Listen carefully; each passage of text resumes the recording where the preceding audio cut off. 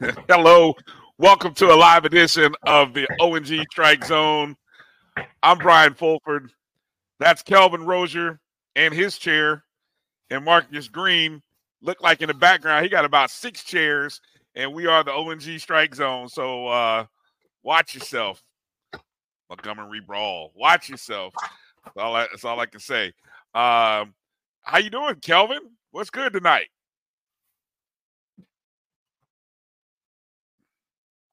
Kelvin. Okay, let me go to Marcus. Marcus, how are you doing tonight?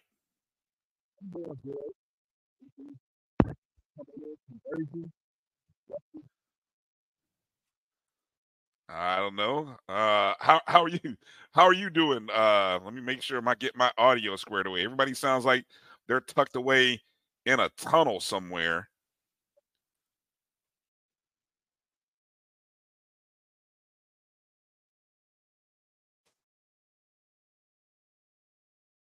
Shot. Let's make sure we're all here. We're all here. Kelvin, how you doing tonight?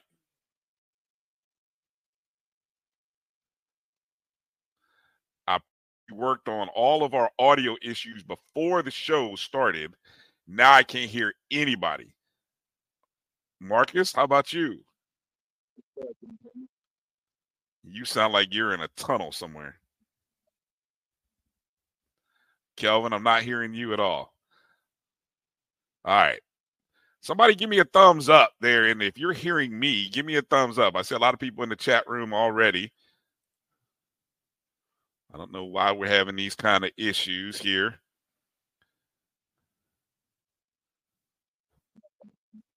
Kelvin, we still can't hear you. Let me try something here, Kelvin.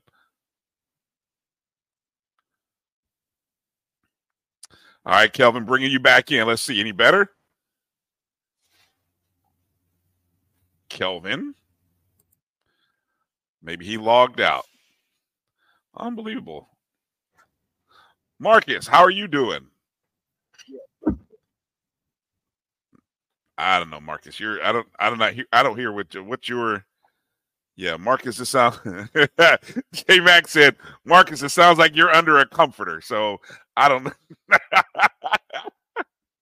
Apparently anyone can only hear me. So I don't know what happened in the midst of going live here, fellas. So everybody double check their audio. See, Kelvin got some new equipment. Everything was working out in the pre-show. Then all of a sudden, we go live and we're having issues. You guys got to give me some kind of talk back, some 1, 2, 3s. Marcus.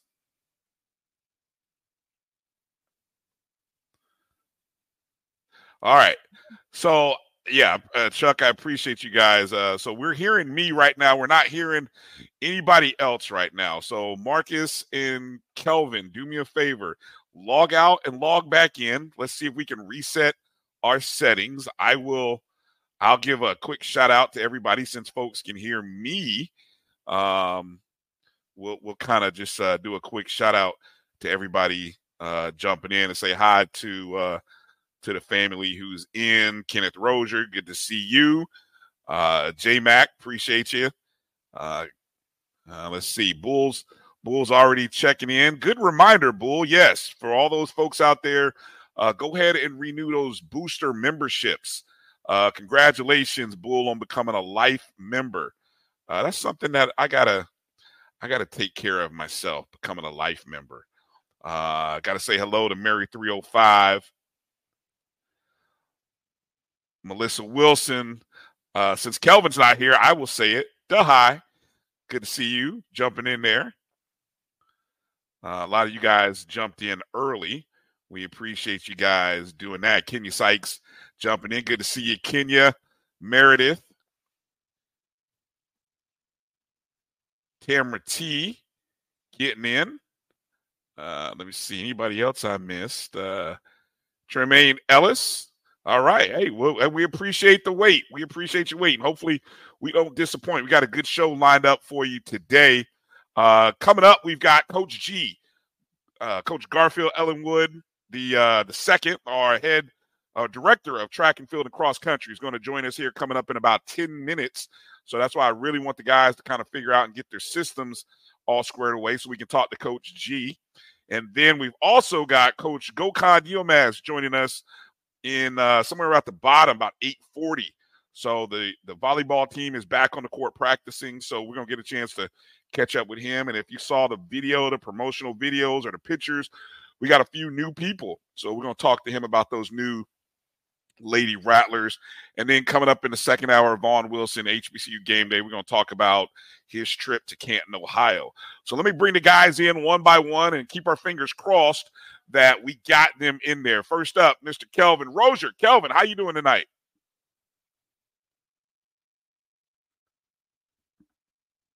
Still can't hear you, Kelvin. You may have to go back to the old headset. I don't know what happened. I hate it for you because you sounded so good earlier. I don't understand what happened. All right, let me take you off and let me go to Marcus Green. Marcus Green, fingers crossed. Marcus, how you doing tonight? Doing good. How are you? All right. I'm hello. A little bit better. How about without the head? Are you on, Marcus? I'm curious. Whatever settings you were doing last week, go back to that.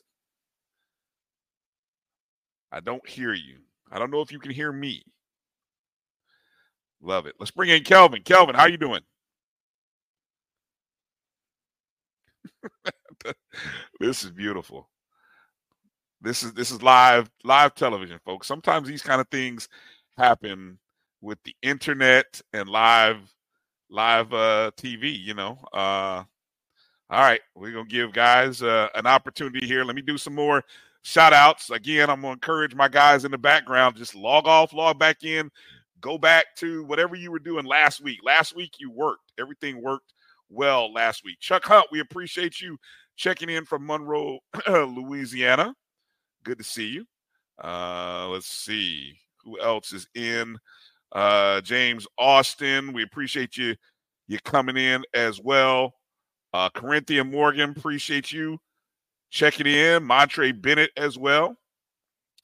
Yeah, I saw this news too.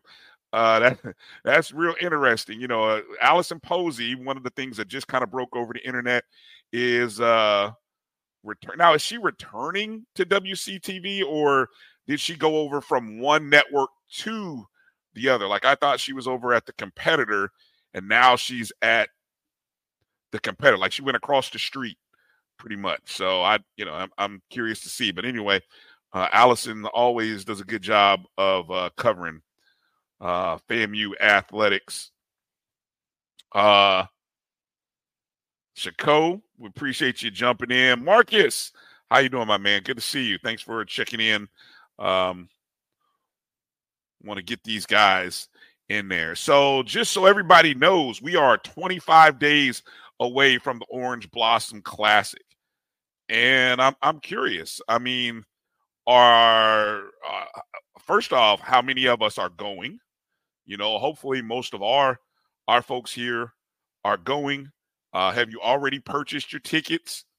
If not, you know, I'm going to encourage you to go take a look at, if you're looking at or have thought about purchasing club seats for the Orange Blossom Classic, our good friend Mike Reed is doing a great promotion for us. I'm going to bring that up while I'm waiting on the guys to jump in here. And through Mike Reed's website here, just looking out, that's JUSLOOKIN.com.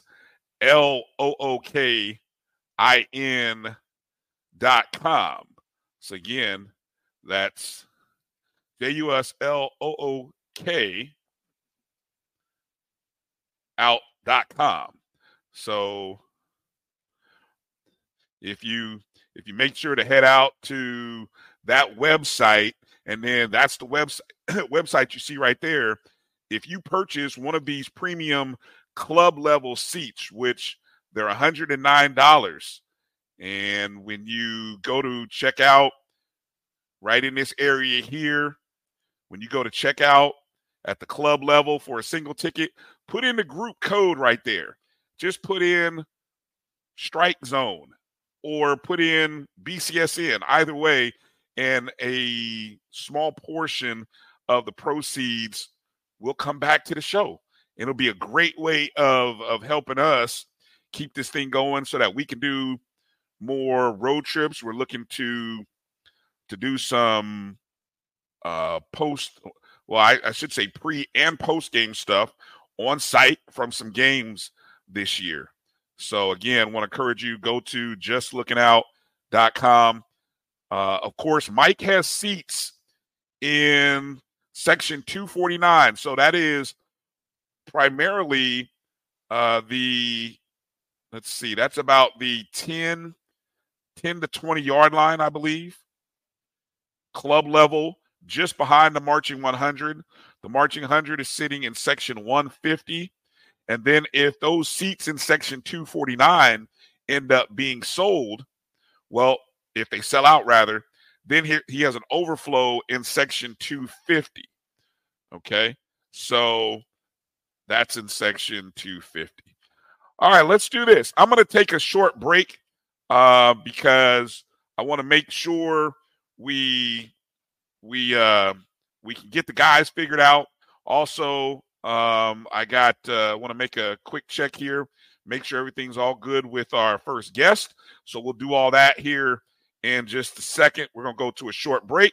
You're watching the O&G Strike Zone right here on the Black College Sports Network.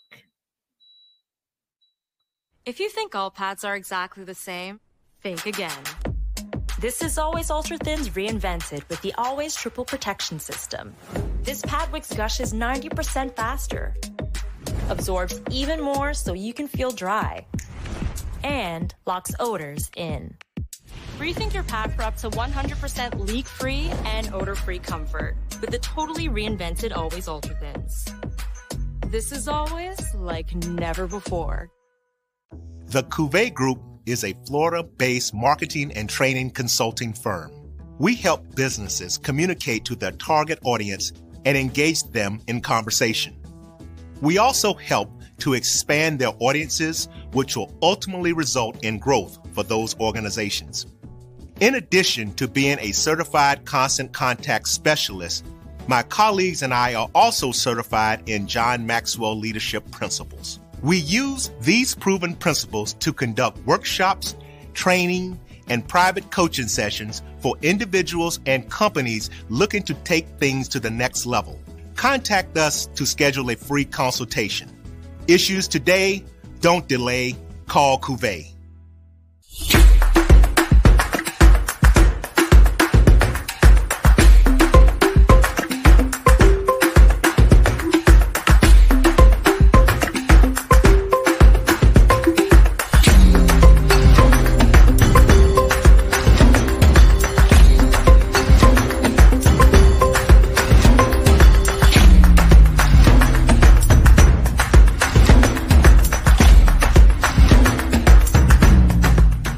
Looking for the latest information on Southern University sports, the Southwestern Athletic Conference, and HBCU athletics, there's only one place to go.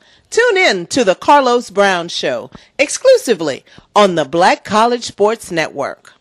T. Madden & Associates is a sophisticated and experienced law firm located in your neighborhood. We're turning injury to cash. T. Madden & Associates obtained almost $2 million for my injury. They turned my injury to cash. Now, we can't guarantee how much your injury is worth, but we've recovered millions for our clients. Call T. Madden & Associates at 833-PAID-123. That's 833-PAID-123.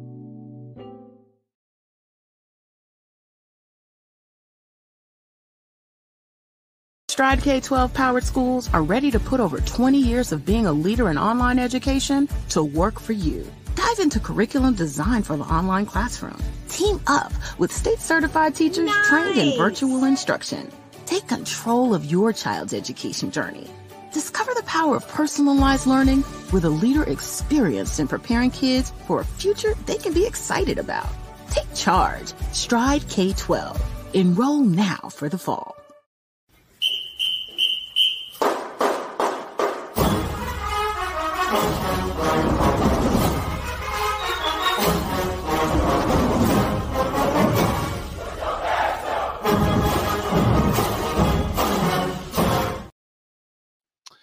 All right, welcome back to the ONG Strike Zone. Brian Fulford, and I hope and pray we hear from Kelvin Rozier.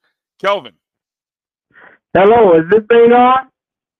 Oh, okay. We got some audio. It sounds like you are on an airplane delivering, or not an airplane, but a helicopter. Like you're about to do the traffic in the morning. But I think we got you. We hear you. Say something again. Testing 1, 2, 3. Yeah. Okay. We got some audio. We'll. Hey, some audio is better than no audio, right? And I don't know what the. Well, hey, that's all right. We'll act like you'll tell us what the traffic is like in Tallahassee here in just a moment. We in between commercials, you can give us the traffic report.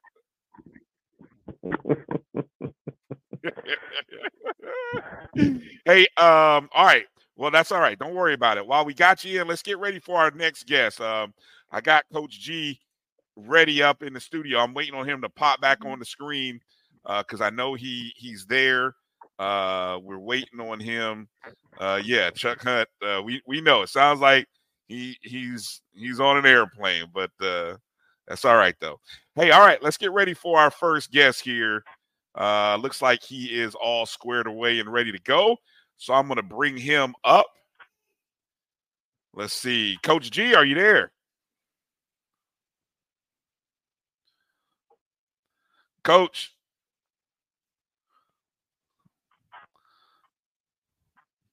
Let's see. Coach, are you there?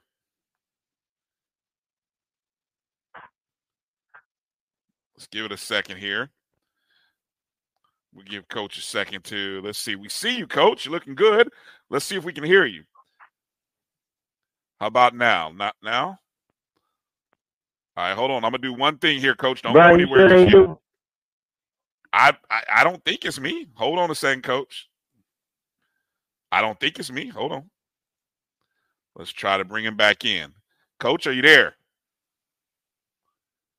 Give me a thumbs up if you can hear me, Coach. Can you hear me? Okay, let's see. Let's do this. All right, let me do one thing here. We'll figure this out here in just a second. Coach, I'm gonna have you log off and do a log off and log back on for me if you can, Coach. Hopefully, if you can hear me. Let's see. Make sure you're not muted here. Try to bring you back on here. Coach, how we doing tonight? Any chance you're there? Nope. Okay, so he's going to try to log back in and log off. Man, I tell you what. The internet, Kelvin, it's one of them days today. It is, man. I'm telling you, man. We tested everything. We sounded great before the show started, and now can't nobody get on. I know. Here okay, we go. What about now? Can you hear me? We hear you now, Coach. There you are. Okay. All right. Yeah. You know what? Sometimes for some reason, I don't know, maybe you said you were on an iPhone. So I think sometimes the iPhone initially, if it doesn't pick up, it acts a little funky. We've had this happen before, but it's all good. Thanks for your patience. Thanks for your time. How you doing tonight, sir? I'm good. I'm blessed. Thank you. Yes, sir. And we're glad to have you on. I appreciate you jumping back on with us. Again, my apologies for last week. Let everybody know out there, it was totally on me. So Coach G was gracious enough to come back and join us. Hey, so Coach, obviously, let's kind of get in with you a little bit because you had to get into the job and really you had to get going. I mean, you almost didn't have a chance to get your bags unpacked, to go through the pomp and circumstance of, hey, this is Coach G. Let's meet him. It was just like, hey, Coach, we got hired. We got to get going. It's the season. So let's tell Rattler Nation a little bit about your background, and kind of what that experience was like back in January, February, trying to get going and get a season started. Okay, well, I've been coaching 23 years. Had multiple stops, had NCAA champions, Olympians, things of that nature. Fast forward, got hired on January 3rd, had our first team meeting January 7th, practiced right after the team meeting, and was on the plane to go to New York. The first meet that Friday, which was I think January the 12th or 13th. So just hit the ground running, try to get acclimated, meet the kids, give them some stability because they pretty much were kind of up and down, uh, basically with a part-time coach or a part-time head coach from, I think it was April, May up until that point. So just trying to solidify some type of stability for them and let them know where the program was going and what we were trying to do moving forward. Mm-hmm. And your official title is the director of track and field and cross country. So you oversee both. What for? Obviously it says a little more than just head coach. What does that role entail for you? And sort of if you explain that to Rattler Nation and what does it mean? Is it a little bit different than just say head coach or head X? No, I mean it all encompasses the same. You got to Okay. make sure all the T's are crossed and all the I's are dotted. Paperwork, from everything from physicals to certification through compliance, all the behind the scenes work as well as being a coach out on the track. Gotcha. I still refer to myself. I'm just a head coach. At the end of the day, it all encompasses the same, making sure the vision is set for the athletes to understand. You're student first, athlete second, and then make sure everything falls into place, and that's done. Gotcha. Kelvin, go ahead. Well, first, I need to make sure y'all can hear me. We can. Thumbs up. We hear you. Okay, good. Whew. All right, Coach. So talk about your process, your thought process in building this program. Because as you say, we've had him for a long period of time. And on the men's side especially, there were sanctions at one time and then, there was some other challenges. So just talk about the process of building the program and where are you and where are you trying to go? Well, first it was about getting in coaches that I needed to be able to fulfill the event areas that were in need. I was able to do that. I was able to bring on Coach Tamika Kenshin, which is basically our head cross country coach and distance coach. Brought in our jumps coach, Sharon Williams.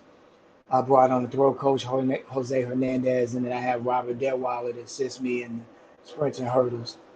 So once I was able to get that in place, then it's about just setting a level of expectation for the athletes, letting them know that this is what's expected. We're raising the bar.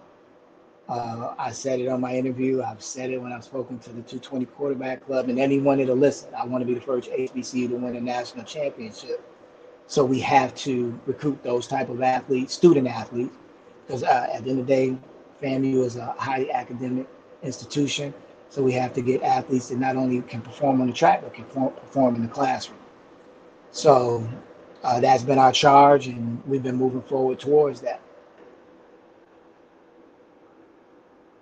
One of the things, Coach, that I've noticed when you look at when it's time to get into the SWAC tournament, obviously you have familiarity with the SWAC. You're very successful at another institution in the SWAC, and I feel like we're chasing them, but I feel like we're gonna catch them. So I ain't gonna say them. I'm not gonna say who it is. Folks can go look it up all they want.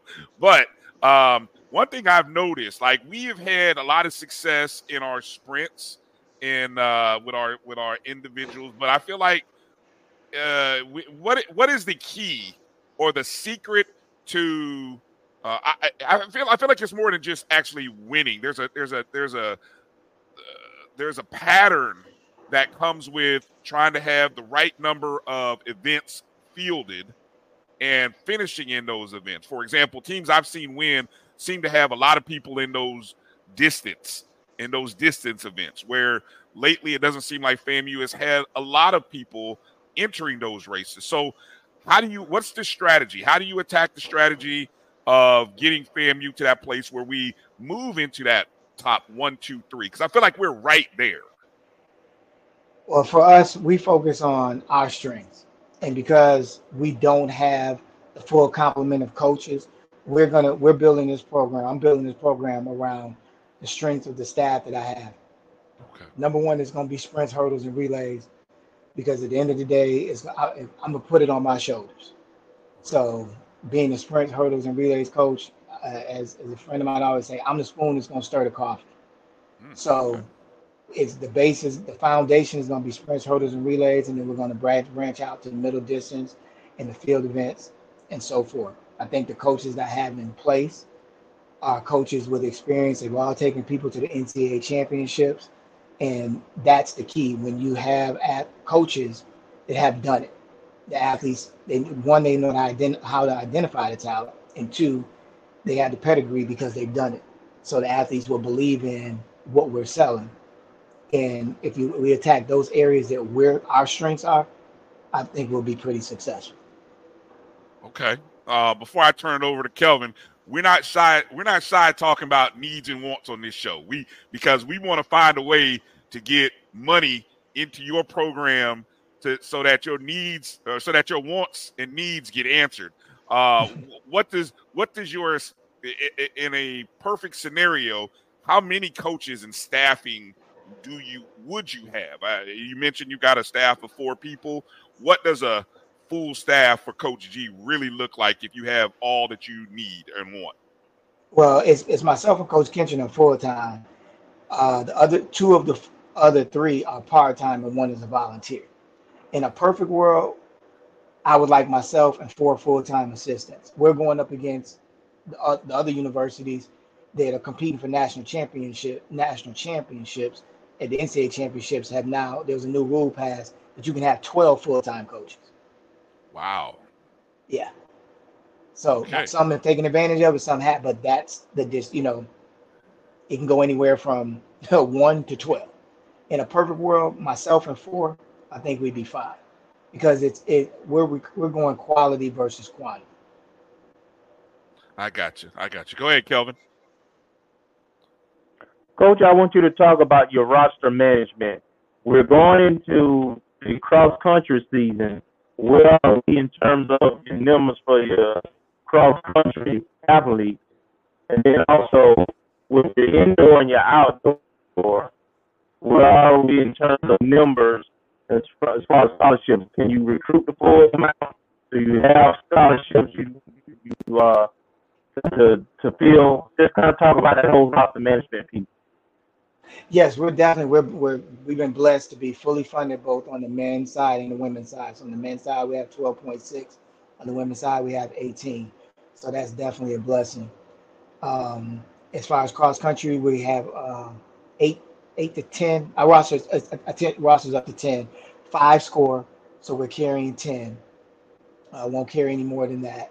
As far as the indoor, we have 27 men and 29 women, and we'll keep it right about that, because again, budget restraints and things of that nature, I went out and we really tried to solidify and say we want quality athletes that can do multiple events to spread out across to be able to score at the conference meet, but also have the talent to be able to score at the NCAA championships. My thought process is if we build an NCAA level program, we will get the conference. You start up and come back down. Okay. That's the process that we did at the school down in Daytona. I did down in Daytona, and at a school that we did in Greensboro, and those are the highest 2 finishes from any HBC with the NCAA championship. So I think we can do the same thing here. Okay. So give us some names, Coach, of some guys, some young ladies that we might can look out that have a chance to be successful if they continue to buy into the program. I'm not really one to. That's why I didn't put a signee thing out or anything. I'm one of those kind of guys that, hey, I just want to fly under the radar, and you'll see it when the time comes. But I will say this: if you check the webpage, we do have the World Junior Gold Medal. He just won the World Junior Championships, Tyler Ascano, and that was a big sign for us. And he believed in the process. He believed in what we're trying to do here, both academically and athletically. And he turned down Power 5 institutions to come here and be a Rattler. So that lets you know kind of the direction we're going. Okay. And what It year did will not he go be? unnoticed, Coach. Oh yeah, no. We make sure to retweet those victories, no doubt. What year will he come in as? And he's a freshman, true freshman. Oh wow. Okay. Ooh. And where's he coming from? City State. Orlando. He's right out of Orlando. East Ridge. I think it's East Ridge High School. Oh, okay. Yeah, my backyard. Right here. Mm-hmm. Okay. Yeah, there's a lot. Okay. That's nice. That's nice. What else did I? Oh, okay. So already, folks in the chat rooms want to know about the FAMU relays. It obviously was one of those things that I think I heard A.D. Sykes mention on a town hall meeting somewhere that it's one of those goals of hers to work and find a way to bring that back. So while we have you, what can you tell us about the FAMU relays, and when can we expect that to return? Roughly. Our goal is roughly 2025. We want to do it, and we want to do it right. We're in the process of, we just did a site visit with the AAU Junior Olympics to try and host that from June 22nd to June 26th, which will give us a dry run to be prepared for the FAMU relays. We have to get some upgrades done to the facility so that we can put on a quality meet. You just don't want to put on a meet. You want to put on a meet where we're going to get good performances so that people will want to come back. We want to be in a position to be able to honor the alumni and do all the things that the Rattlers want, but do it the right way. So that we can, because at the end of the day, teams want to go to a meet where they're going to get fast time to qualify for the NCAA regionals and the NCAA championships and Olympic trials. So we want to be able to make sure that we have everything in place to do that, as well as serve the needs of all alumni and make it a big party at the end of the day. But we want those performances as well. So I'm gonna be a novice here, which really I am. When you say that, what does that mean? Because I mean, when you say you want to have so how does the site play into helping the runners achieve those times? A novice might think, oh well, if you're fast, you're fast. So if you could kind of explain it to help people understand what you're referring to a little bit. Well, one you want to make sure that your surface is up to the par. Making sure all the little knick-knack, the small hole things that need to be resurfaced, relined, things of that nature. You want to be able to make sure that you can run, say, the hurdle events in either direction because of wind. Because if the wind will slow down the times, which if you get slower times, because you can only run one way, that makes people not want to come to your venue because you put them at a disadvantage. We also want to make sure that the flow, that we have the right areas set up for team camps, warm-up area, officials to be able to do what they need to do, clerking, things, so that everything runs smoothly and on time. So that when your time schedule is set, you're going to run. If you're set to run at 3 o'clock, you're going to run at 3 o'clock, and you're not 30, 45 minutes behind, which all brings problems for performance. Because at the end of the day, people are coming for the performance. That's a great explanation. That's great. Thank you for that. Kelvin, what else you got?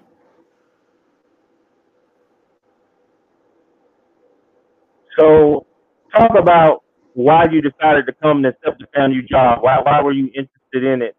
And just some goals, the immediate goals. This was the third time I had applied for it. Okay. Third time's the charm, Coach. Third time's the charm. So what's third time is the charm. Yeah, FAMU, the history, the history of the institution as itself. It's a brand. for some of the let's say the PW, Michigan's a brand, Florida's a brand, FAMU is a brand. Yes. And it's like if you line up 10 track and field athletes at any given time, at a track meet, especially here in Florida, 9 out of 10 of them athletes, parents, somebody is affiliated with Florida A&M, whether it's an aunt, uncle, somebody is affiliated with being a Rattler. And it just offers, especially from a recruiting standpoint, when you have so many people that are affiliated with the university, you can't help but be in a position to be successful. You just have to go out, recruit those athletes, and give them something to want to be a part of. It was amazing. And actually, once I finally got here, I'm like, Rattlers take care of Rattlers. I've never, I went to Seton Hall University in New Jersey, and to be here in the support in the alumni base, I've never experienced anything like that. Wow. When I first got here, I was invited over to talk to the 220 quarterback club, and everyone there made you feel like you was family, and they just met me. Everyone was just supportive, told them what I needed. Boom. Next thing I know, they took care of it. It was like, wow. And I've never experienced anything like that from outside help. Some of the other institutions I've been to, you just had the budget to go get it. But to have that support, that's, you can't, I haven't seen anything like it myself. And I'm appreciative of it. Right.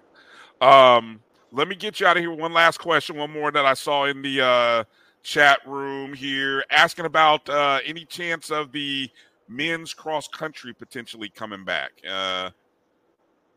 What would that take? That's above my pay grade.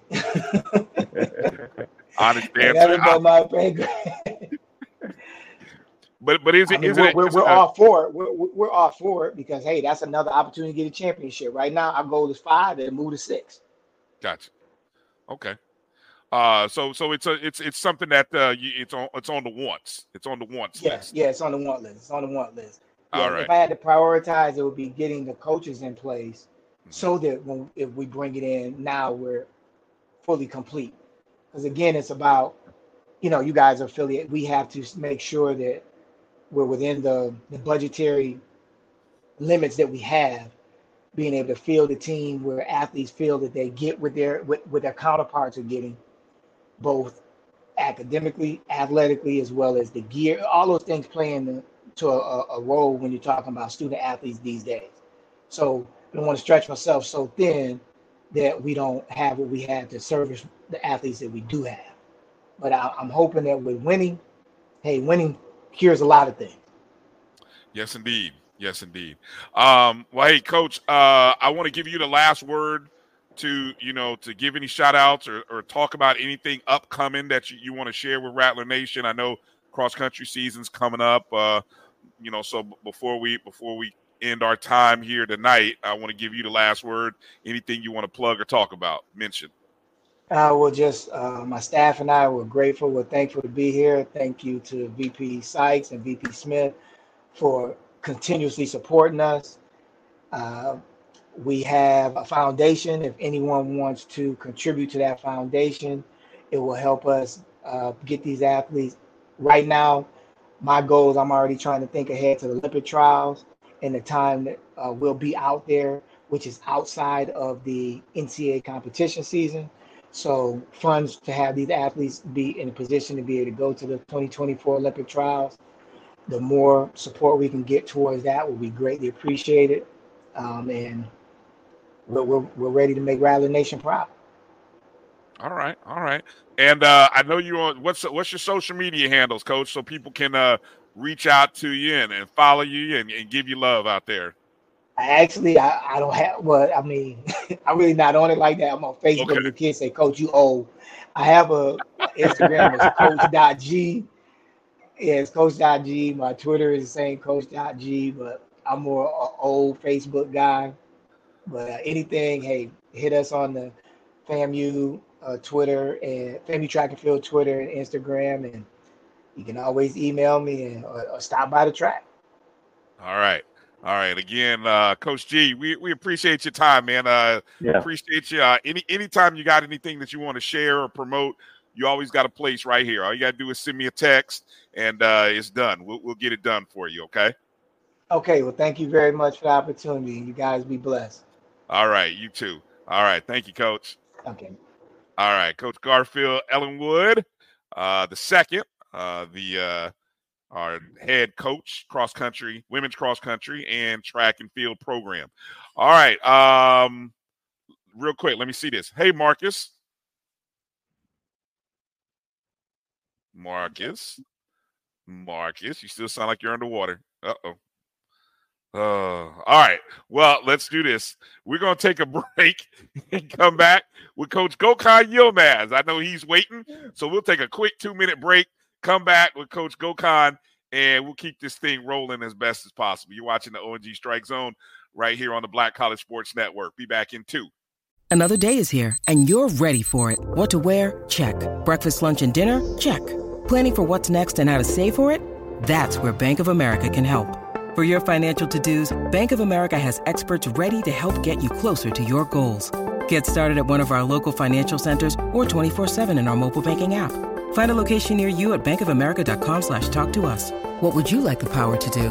Mobile banking requires downloading the app and is only available for select devices. Message and data rates may apply. Bank of America N.A., member FDIC. I have in me the ability to make you a better you. So if you work hard, focus, stay on point, you can do anything. Trust me. We made this track to tell everybody they can follow their dreams. The human voice has always connected audiences with experiences. Major brands all across America have trusted Kever's voice time and time again. Conversational, powerhouse, intelligent, and sincere. That's the voice you need for your creative marketing process. KEAVERSVOICE.com. Kever's Voice, Kever's Voice, KeversVoice.com. Always on, all the time.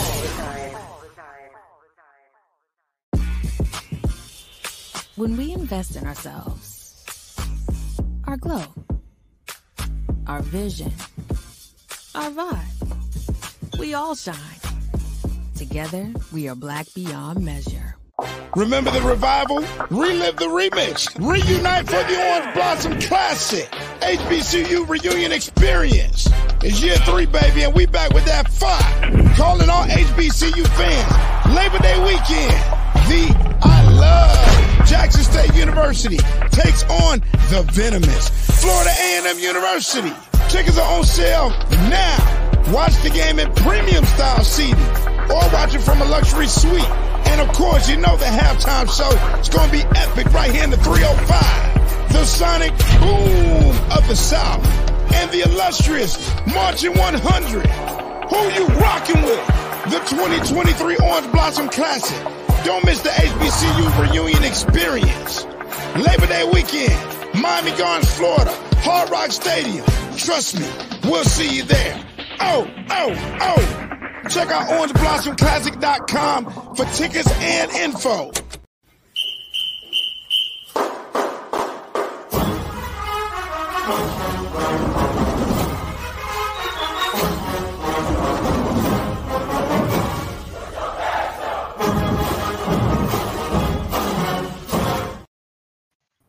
All right, welcome back to the ONG Strike Zone. Brian, Kelvin, Marcus. Can you hear me?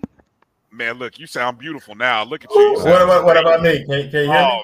Now everybody's in. Everybody comes in like the Marching 100 on game day, sounding crystal clear in full surround sound. Okay, we'll talk about why this happened later, but let's get ready to bring on our next guest because we don't want to keep him. We can't keep. The champ is here. The champ is here. The champ is here. That's right, ladies and gentlemen. It's the head coach of our 2-time SWAC volleyball champions, Coach Gokhan Yilmaz. Coach, how you doing, sir? Very good. Thanks for having me.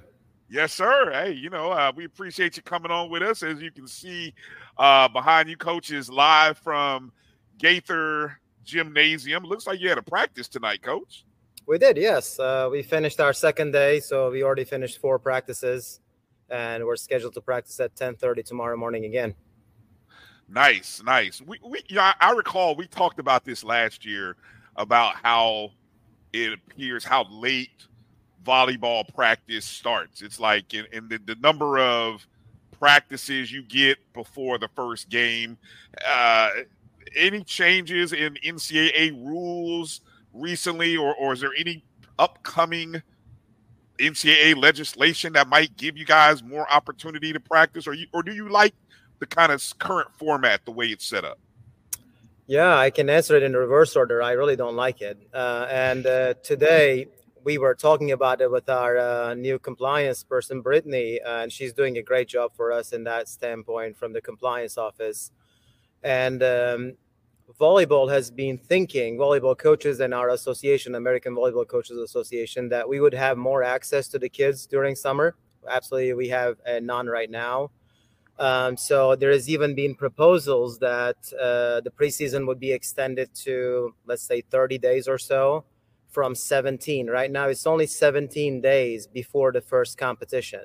And it used to be 29 units. There was a interesting way of counting units of practice when you're out of school, when you're in school.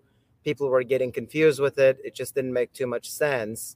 2 years ago, they changed it to 17 days prior your first competition. And that puts us on August 8th as the report date. So it's very limited time, and it really wears out everybody, because if you practice a lot, it's a problem. If you don't practice enough, it's a problem. And if your group is not here over the summer, which we don't offer summer school for every student athlete, but this was the best year I had in terms of that. It's really an interesting thing to have. Very short time, creates a lot of injuries, burnout, very difficult to manage. But what we learned over the time is more practice is not necessarily better. So we are taking some days lighter, and we are going 2 days of 2 practices and 1 day of 1 practice until we play our exhibition against West Florida. And then we'll manage it a little bit lighter before the actual opening at University of Alabama, Birmingham. Right. I hate to start the show talking politics of the NCAA. What kind of, I'm just curious, what kind of explanations do they give for these policies in a time when you think they'd want to give student athletes more time instead of having them practice more in a shorter time span? I'm just curious myself. I don't think it's necessarily having more time. I think it has to do with funding. I mean, if you think about it, it's haves and have-nots, and there is people that can offer summer school forever, and there is universities that can offer limited summer school, and there is universities that can offer no summer school.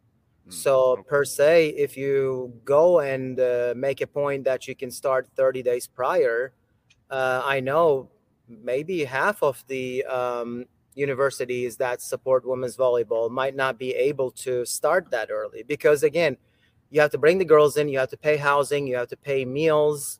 So it becomes very expensive to be able to host the preseason camps. And I think that's why football, men's and women's basketball are the only ones right now that has summer access to their student athletes.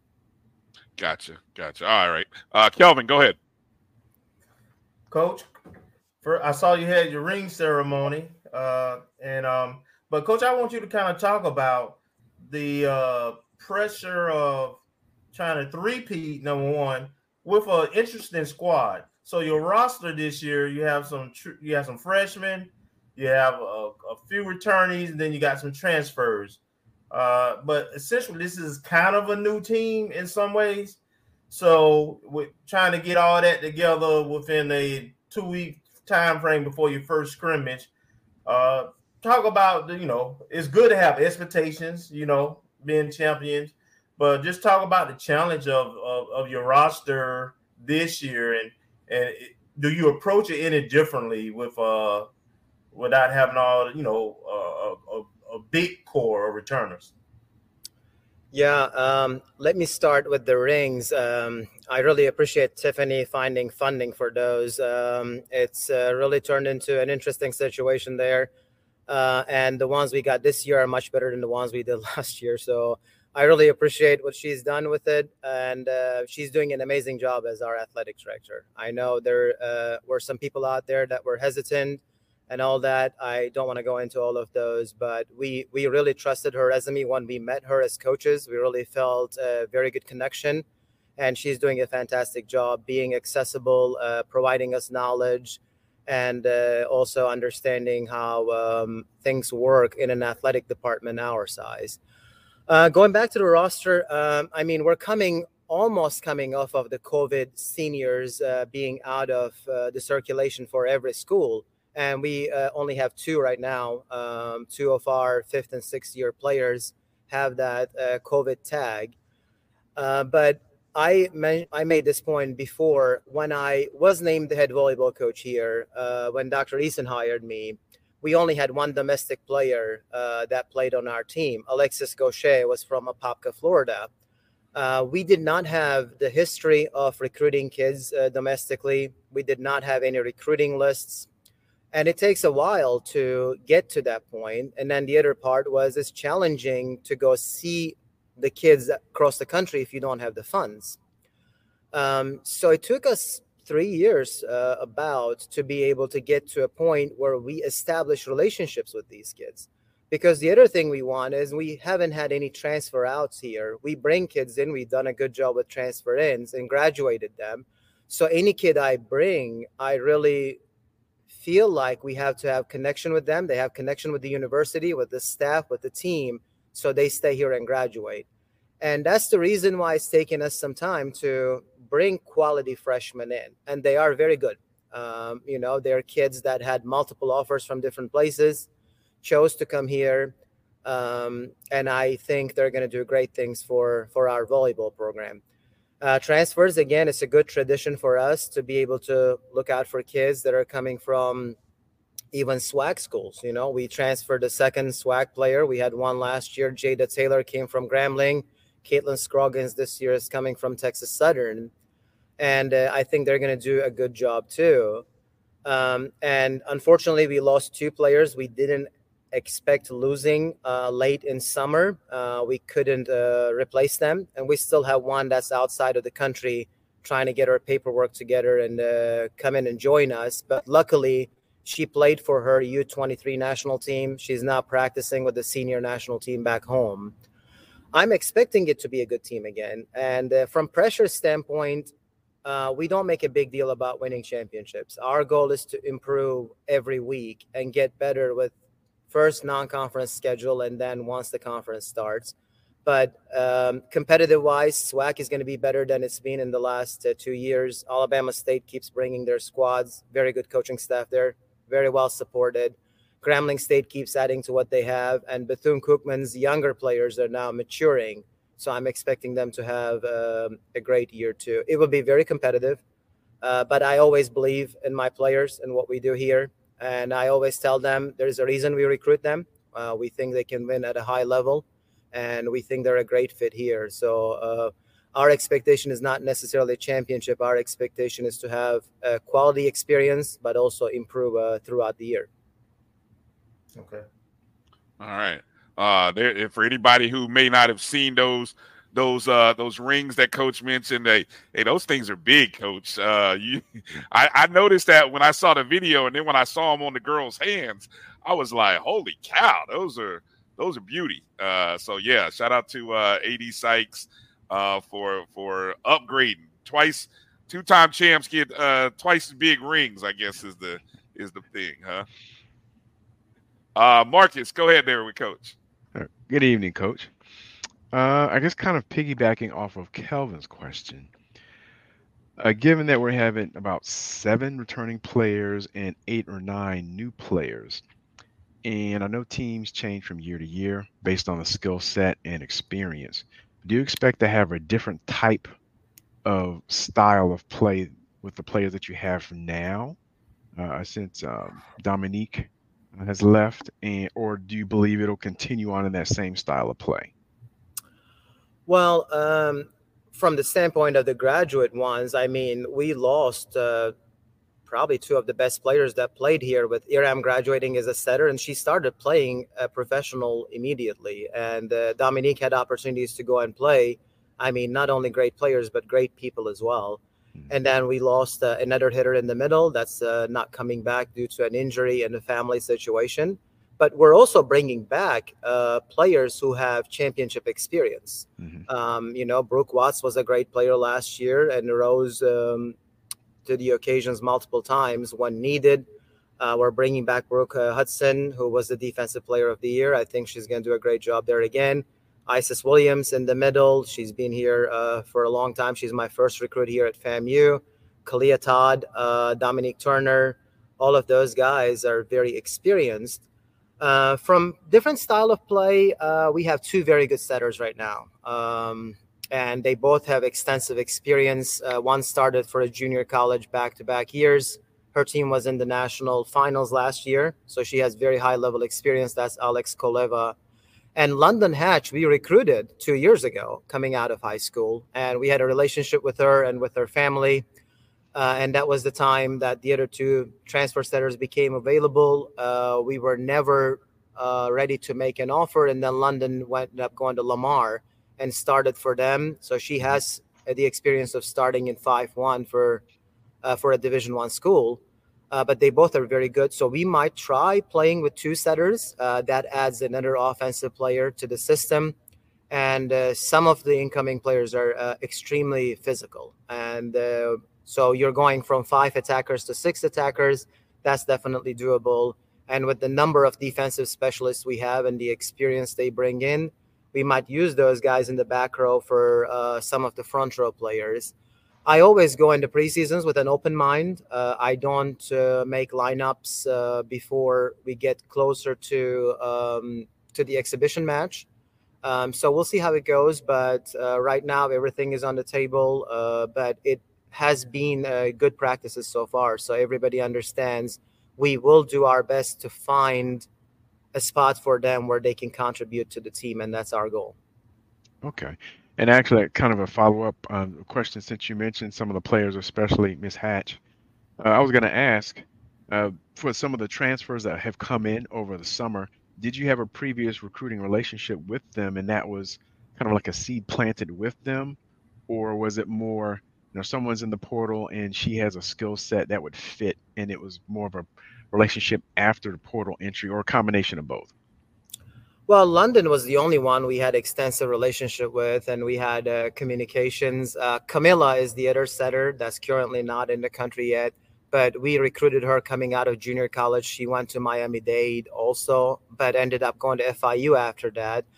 She wanted to stay in Miami back then, but we had very limited conversations with her. But besides that, what we're doing is looking back how they were in high school when they come into transfer portal, talk to their coaches from high school club and also the current universities, and trying to find if they're good fits or not. Okay. Thank you, Coach. Hey, Coach, I had somebody in the chat room ask about that beautiful arena or gymnasium behind you.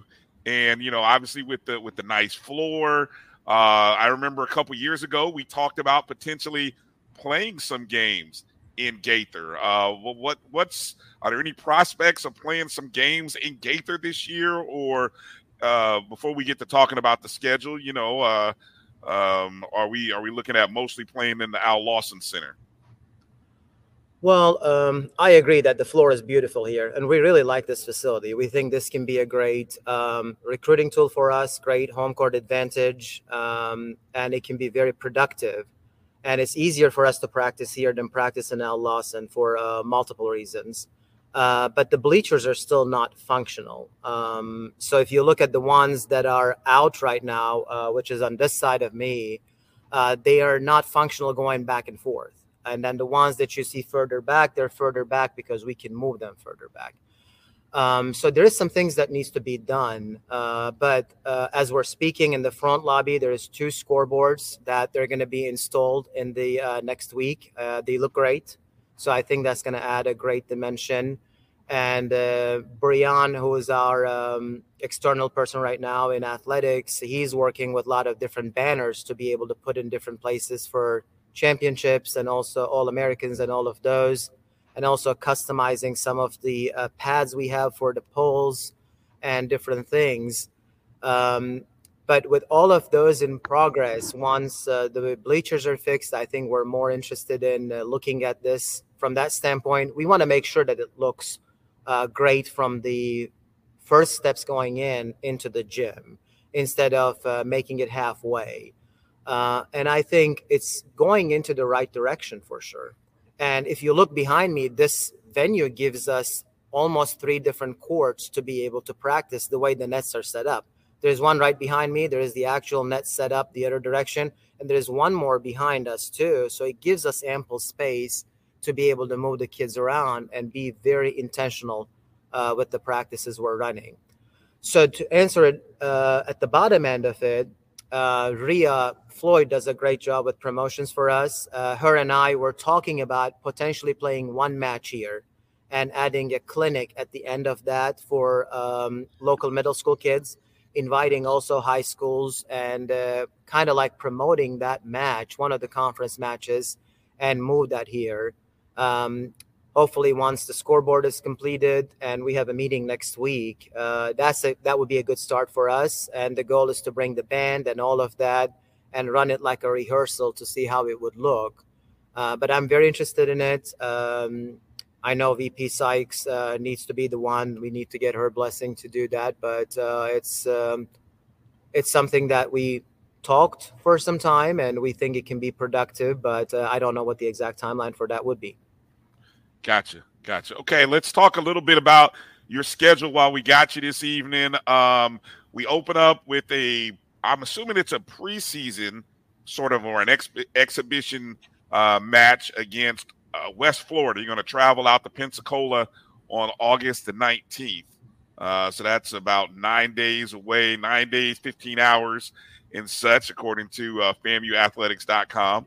And then you go into the first of a couple of tournaments before we actually host a tournament. I remember you talked about wanting to host a tournament this year. So let's talk about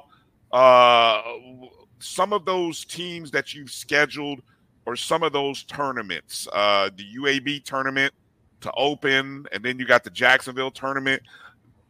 Give us a little background of what we can expect from those events and how those non-conference tournaments and opponents help you get ready for SWAC and even get ready for the regionals. Yeah, our official start date for the matches is the 25th. That's the day we play, I think, Austin Peay University as the first match in the UAB tournament. But NCAA allows us, and this rule passed, I think, 4 or 5 years ago, to play an exhibition match, and we can only play one match. And we like playing West Florida. They're very competitive. Their coach has been a good friend for a long time. And we do home and away with them. This year we're going to them, and we're going to do it more like a team bonding trip as well. We're going to take the team to the beach, do a nice dinner there after we're done. It's a 1:00 match right now. So we're excited about that. And they are always great competition. So that would be a good test. And it kind of gets the nerves out of the way, too, when you play that. But if you look at the schedule, we always try to schedule teams that are competitive and that would be the type of teams we see in the NCAA tournament if we don't hit Florida's. So if we do well enough in preseason, have a chance not to be the 4th seed, Buffalo's, Austin Peay's, UAB's, South Alabama's would be the type of teams that you would be seeing on those. Even Northern Arizona has a win over Florida a couple of years back in Gainesville. So those are all quality opponents. And we're also looking at it regionally from the standpoint that we like them to be driving distance if we can, and also build the relationships where, Stetson is coming to us this year. We'll go to them next year. Austin Peay came to us last year. We're playing them on a neutral court. And UAB came here last year for a single match. We're going back to their tournament.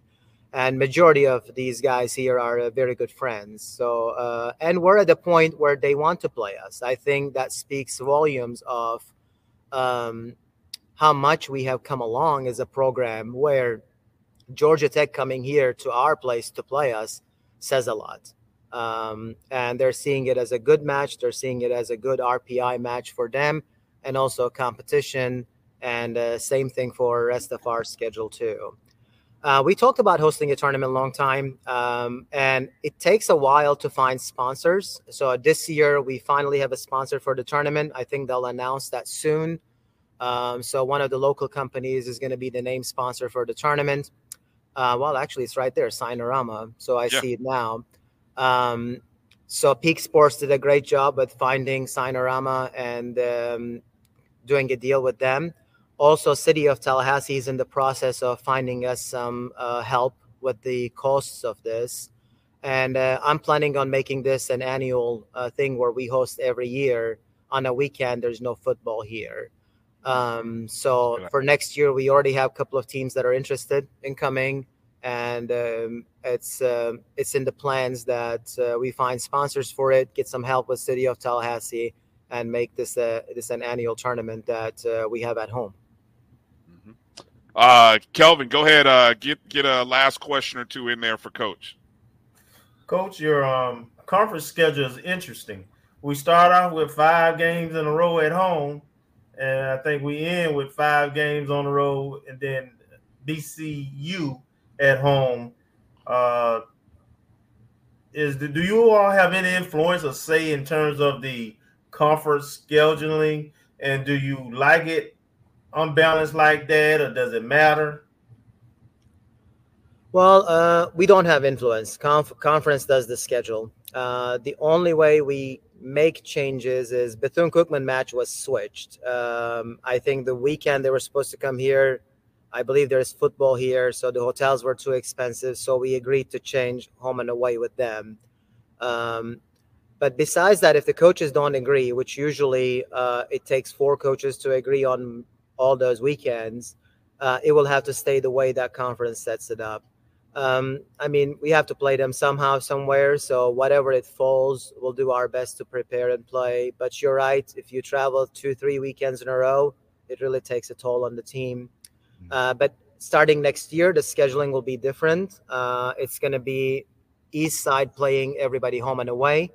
West Side will either play home and away, and it will switch every year. So it's going to what basketball does.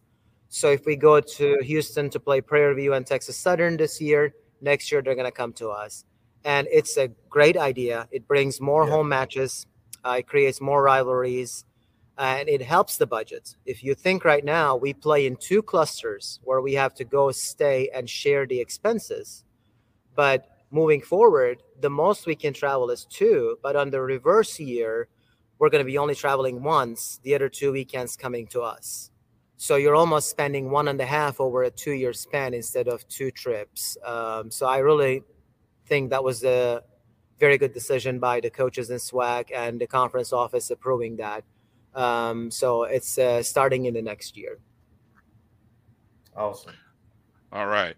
Hey, Coach, want to give you the last word to let us know anything that maybe we didn't get a chance to ask you that you want to talk about, or any shout outs or anything that you want to mention here before we close out with you tonight. Yeah, shout out to Marcus. Marcus is always knowing who we're recruiting and who's committing. So I wonder if he has some news for me that I'm not aware of yet.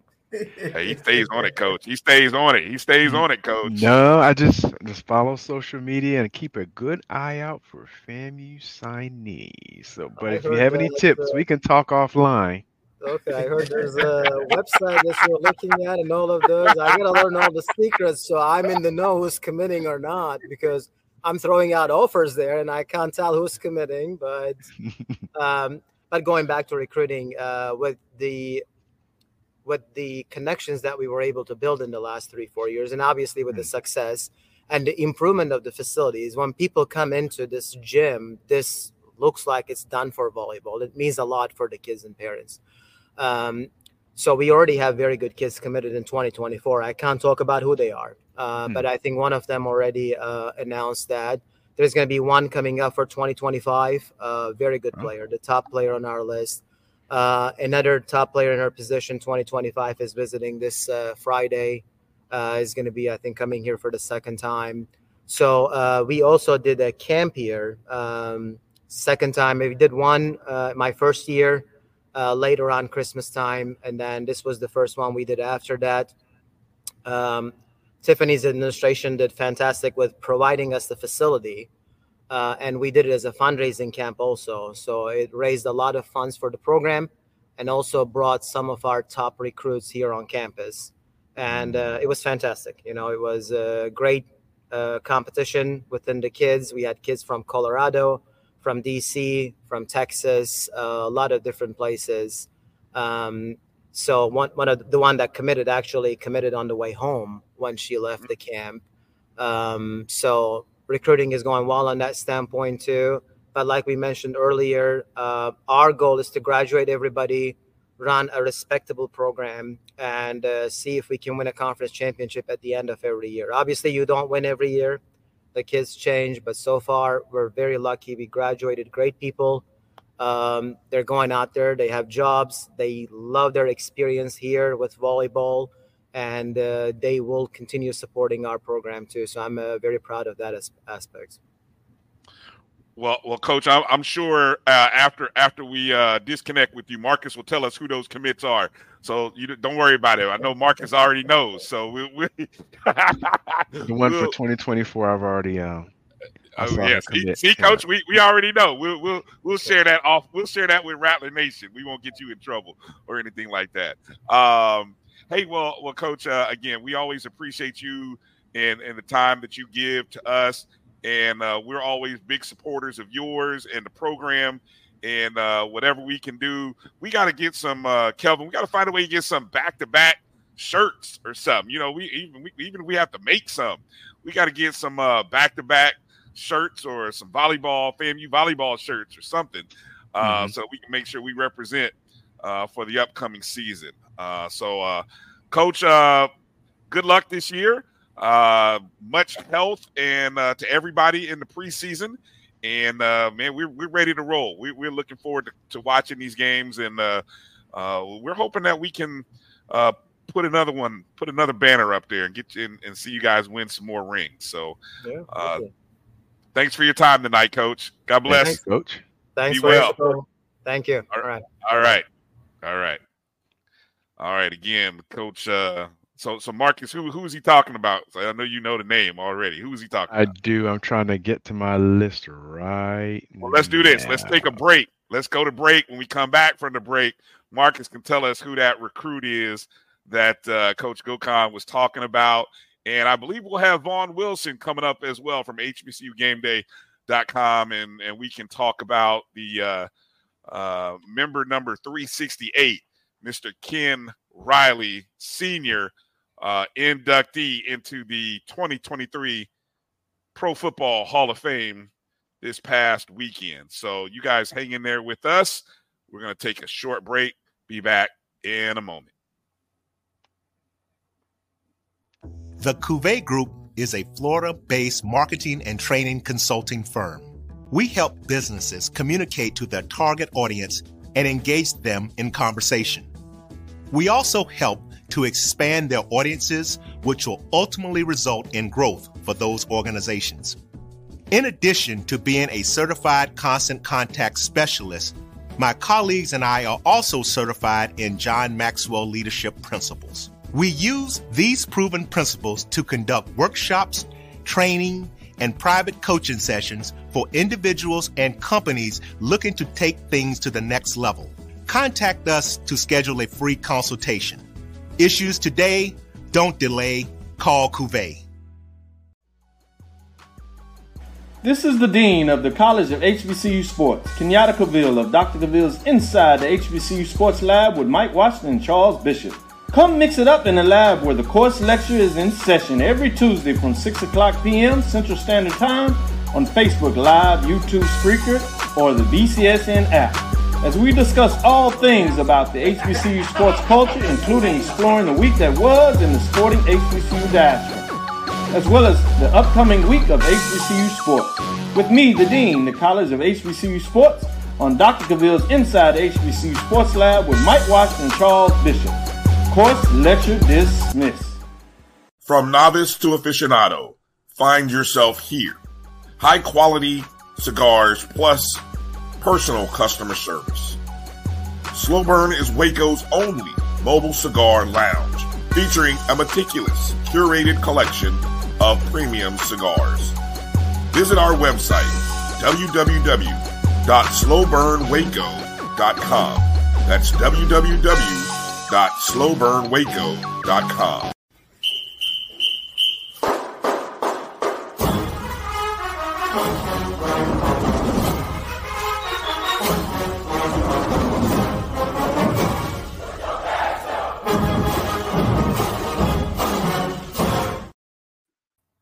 All right, welcome back to the ONG Strike Zone. Brian Fulford, Kelvin Rozier, Marcus Green, back with you.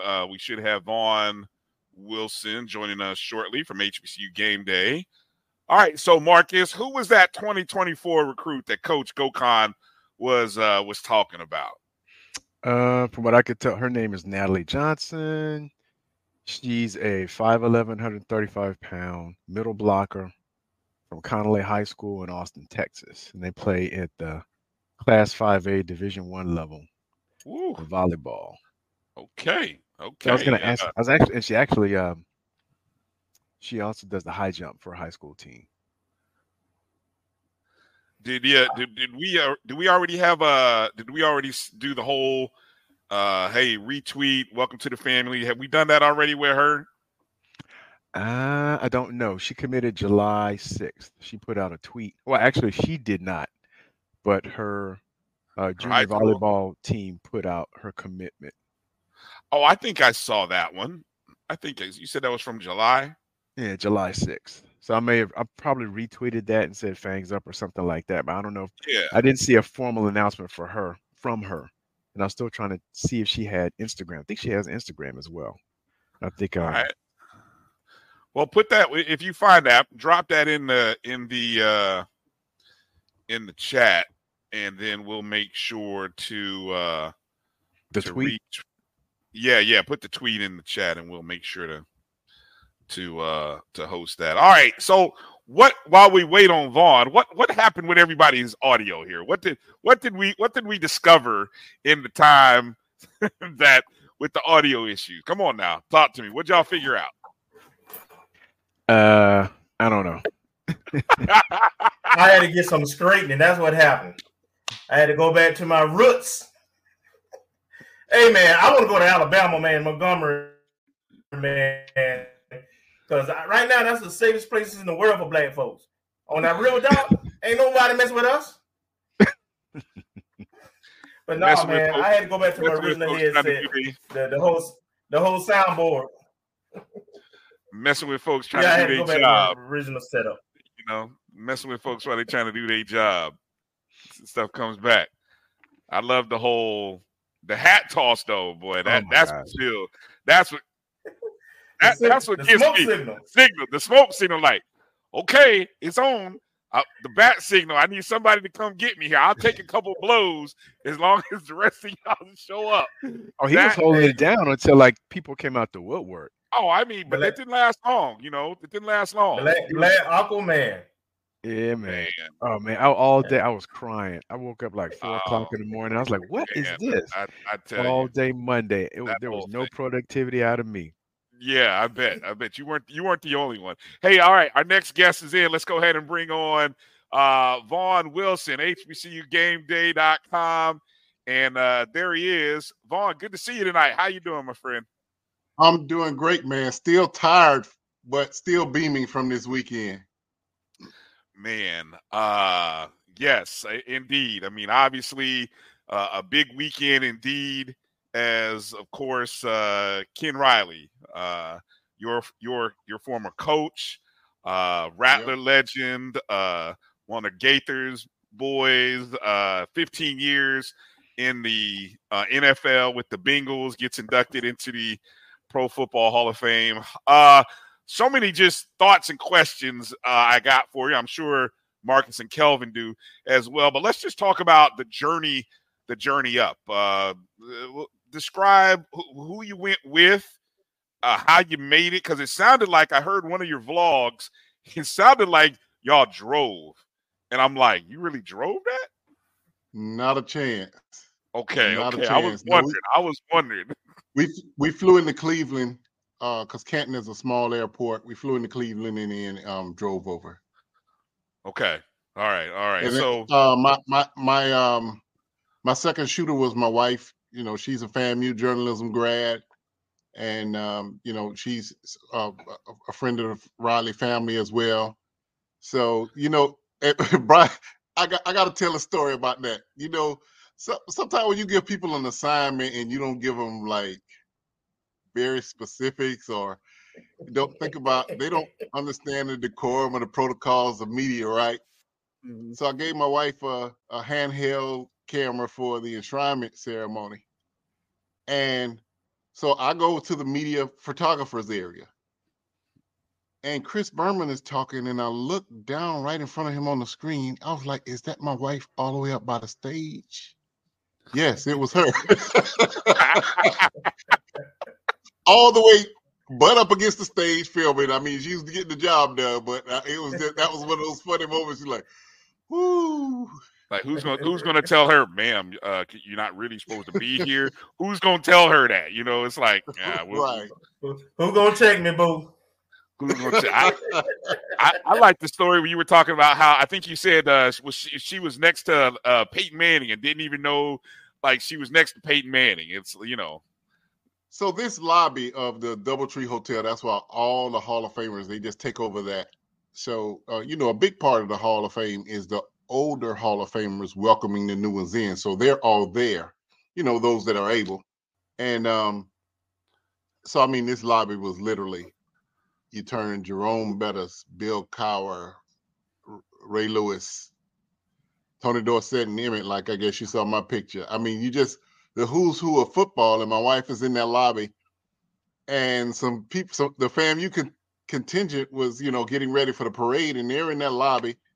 It just so happens that my wife is standing in one place for a while, and then one of the people came over to her and was like, "You've been standing by Peyton Manning for a minute, and you didn't even acknowledge him." She was like, "Who?"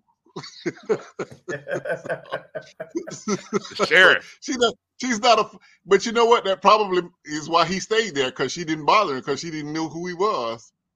The only one she knew was Michael Strahan, and it had nothing to do with football. It was his Good Morning his America. off the field, is how she knew him. She likes basketball. She doesn't follow football. Gotcha. Kelvin, go ahead. Kind of talk about, I always do my complex questions. I want you to talk about your relationship with Coach Riley and this whole journey of starting to get him into the Hall, and then it culminating with him actually being inducted into the Hall, and then just the family, particularly Miss Riley, and what it meant to them, and just that experience. Well, Coach Riley is the guy who, and Kelvin definitely knows this, at FAMU High, I mean, you have, your position is a slash. So I was a tight end, defensive end, kicker, punter, long snapper as well. You know, we just did everything, you know. And so I actually, my freshman year, I did not play football. I was not actually offered a scholarship by Rudy Hubbard, but I had a scholarship to the School of Business and Industry. You know, back then, SBI would come get you as a junior. I mean, have you committed? I mean, they, Mr. Rosier, Kenneth Rosier came down there, and my papers were signed before I knew that I was in SBI. So I just said, if I wasn't playing at FAMU and I had offers at Appalachian State and Georgia Southern, SBI meant more to me than going to play football those other places. You know, I'd rather stay there. So my sophomore year, something happened to the long snapper. He didn't make his grade or whatever. Literally 2 weeks before the season, Rudy Hubbard said, "Hey, I need you to snap. I need you to, I know it's not the first thing you do, but we know that you can snap. And we already know you're academically eligible. You're an SBI." And so we got in, and I did that for 2 years. And then in that transition, Riley came, and Riley upon the recommendation of Tony Messina, said, hey, he brought me in one day and said, hey, we need you to step back 15 yards. We need you back, getting us out of trouble. And from then, you know, the way that he did that, I mean, he basically said, we're depending on you. I mean, I just met the man. And so, you know, we were fortunate to have a great career there. And this is what I tell everybody about why I became really close to Ken Riley. Unlike a lot of my teammates, I had my father and mother all through that time. I had a strong man, my father, in my house. But somehow Ken Riley still made a way into me respecting him as that alpha male. It's just his nature. It's just everything about him, because you just knew this man did everything right. And so when I tell you about him being a special man, you know, for the kids who were from single parent homes, it's easily attached to him as a father figure. It's a little more difficult for somebody like me who had my father right there in town, you know, on campus, and he still did it. So that's the kind of man that I say that Ken Riley is, and why I became attached to him. And as we started seeing the years go by and him not going in, and me really digging into his pro career, I was like, wow, why isn't he in the Hall?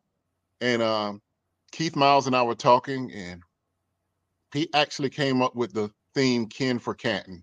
Keith Miles came up with that.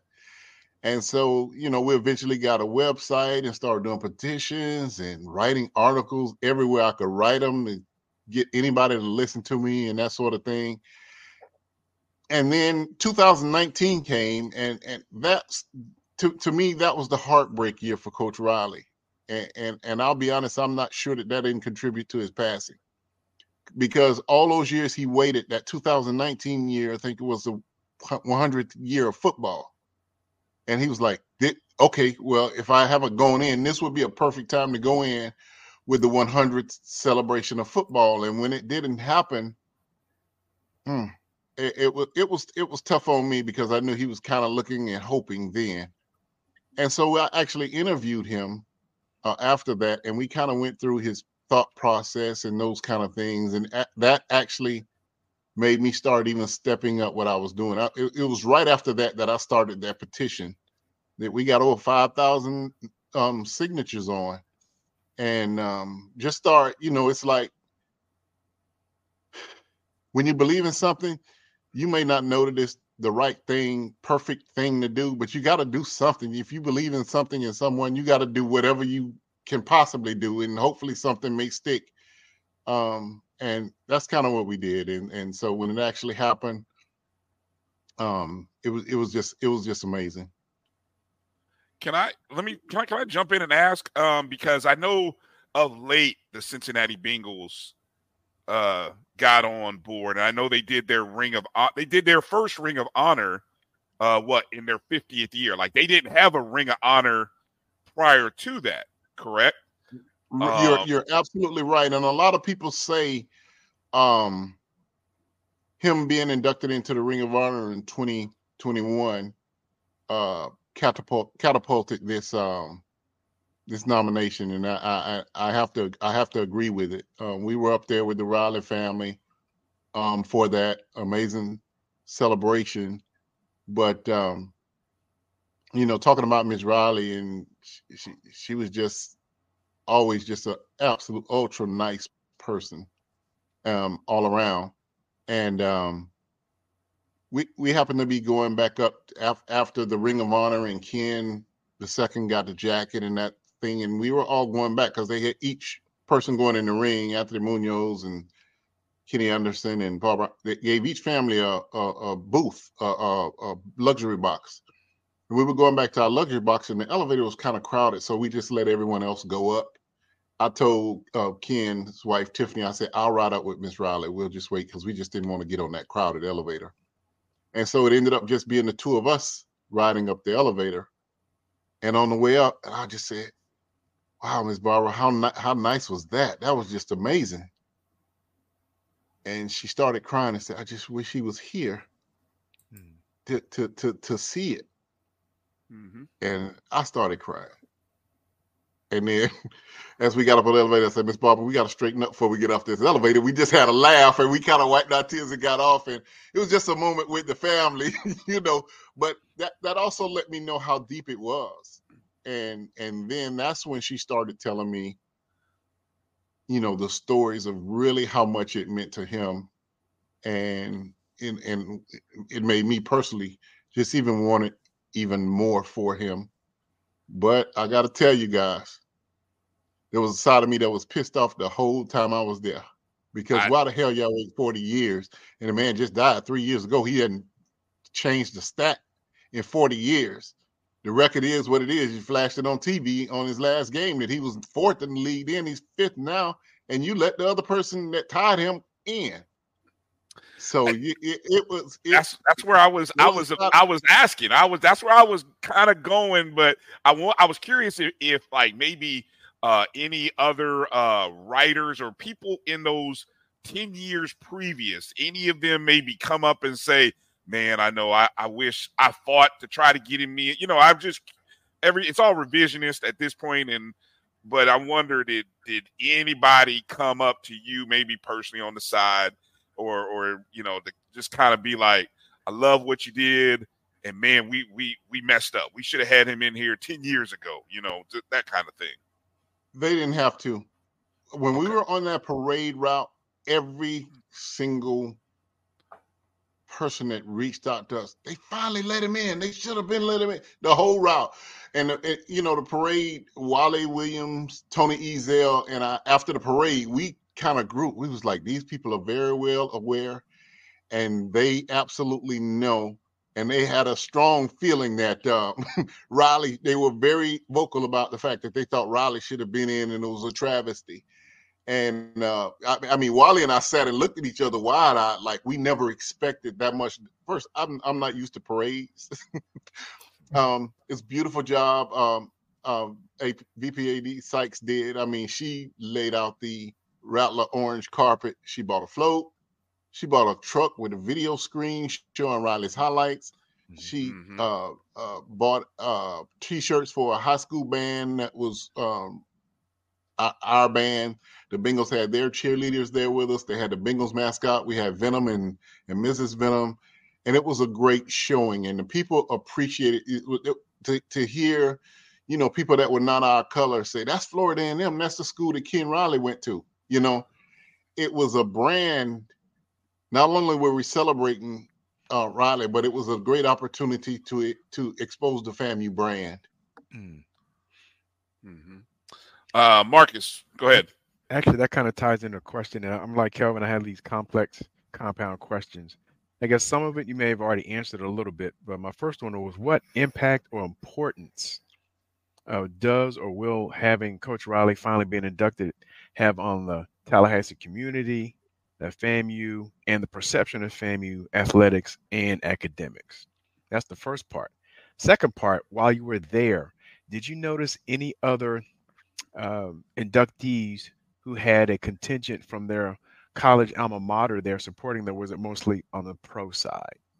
Not even close. There was nothing like what FAMU had. Nothing even close. That's why I said it was well thought out. And then they had little coins, little Ken Riley coins that they were packing. You can't throw things from the float, but that was why we had additional people that weren't players. They could pass them out. They could walk over to the people and pass out those little coins and those little footballs. So expanding the brand was done well. It was done with class. And then you got, one of the top Hollywood producers riding in a convertible. Will Packer was there. He wouldn't miss it, and and when you hear people yell out, "Strike and strike and strike again," and it's like, yeah, this is a great opportunity to do branding along with celebrating and supporting Coach Riley.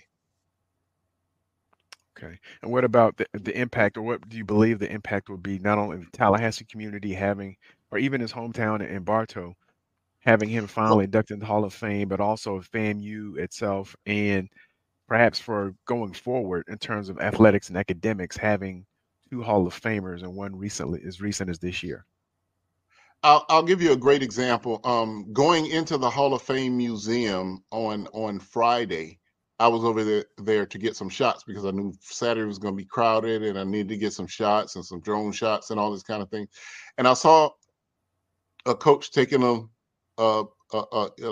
black coach taking his little league football team into the hall, and I stopped and asked him. I asked him specifically. I said, will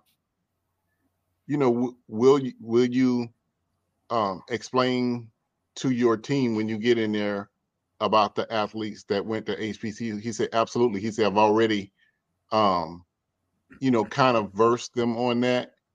But now we're going to make sure that we actually, starting with Riley on the wall, because whoever's there in that class, there's a big banners on the walls outside. So they started by taking pictures over there. So expanding even the awareness of Riley. And I think the good thing is every time they talked about him, they called him a Rhodes Scholar nominee. And that's as prestigious as being all SIAC and all of those things, because they're not. We all know they're not giving that nomination away to be considered a Rhodes Scholar nominee. So I think that's what people will learn about Ken Riley. Everybody knows he had those interceptions, but they didn't know about how smart the man was. Thank you. Vaughn, this is one of my favorite photos right here. Hold on, I gotta make sure it comes up here. All right, come on, add the stream. There it is. I love the coordination. I think it was either your tweet or post or maybe Greg's. The coordination of he the called orange me and the green, the Rattler F. Talk about that. I love that. Greg and our relationship is just unlike any other. Is that as a kid, I used to shag balls for Greg when he was kicking at FAMU. And especially I used to love to do it on game days because he had a little puppy. Roger was his name. And Roger was not supposed to be in the field, but Roger would be on the field while Greg was warming up. And Greg used to warm with this long hat with a bell on the end because his nickname was Dingaling. And so we were we became friends. He's he a mentor to me I was at a very young age. This is 75, which means I was like 9 years old. Mm-hmm. And so Greg and I have been friends ever since. And that's one of the reasons I always want to learn how to punt, because I will see Greg doing it. Mm-hmm. And the events behind him. So that's one of the reasons that I wanted to learn how to punt is right there. And you just don't meet a better guy. And as I started having success at FAMU, then I get a call, and he said, "Hey, you're thumping him, man. You're thumping him." I said, "Who is this?" He said, "This is Greg Dingaling." And he was playing with the Vikings at the time, and so that was just our bond grew from there, and we keep in contact all the time. And I can't wait for him to go into the Florida Sports Hall of Fame in October, I think it is, and it's in Jacksonville this year, so it should be a Rattler. It should be a serious Rattler contingent over in Jacksonville. It's on a Wednesday, midweek, and we're very excited for Greg. But that guy there, that's a guy that I really love. He's been a mentor and a friend and just a class guy. Couple other cool photos. Of course, you and Ken. They're having a moment, and then of course you get a pose there. I think Carmen took the one on the right, the one with you in the jacket. As a just from a nostalgia standpoint, I mean, your coach, your guy, your friend, your teammates. Where do you put that in terms of nostalgic moments that you have been a part of? Where do you put this weekend? right at the very top. I would let me put him. I got two at the top because I was media credentialed for Barack Obama when he first came, which means I spent a lot of time with him that day. And this was when, before I met him that day, I was sure I was voting for Hillary Clinton.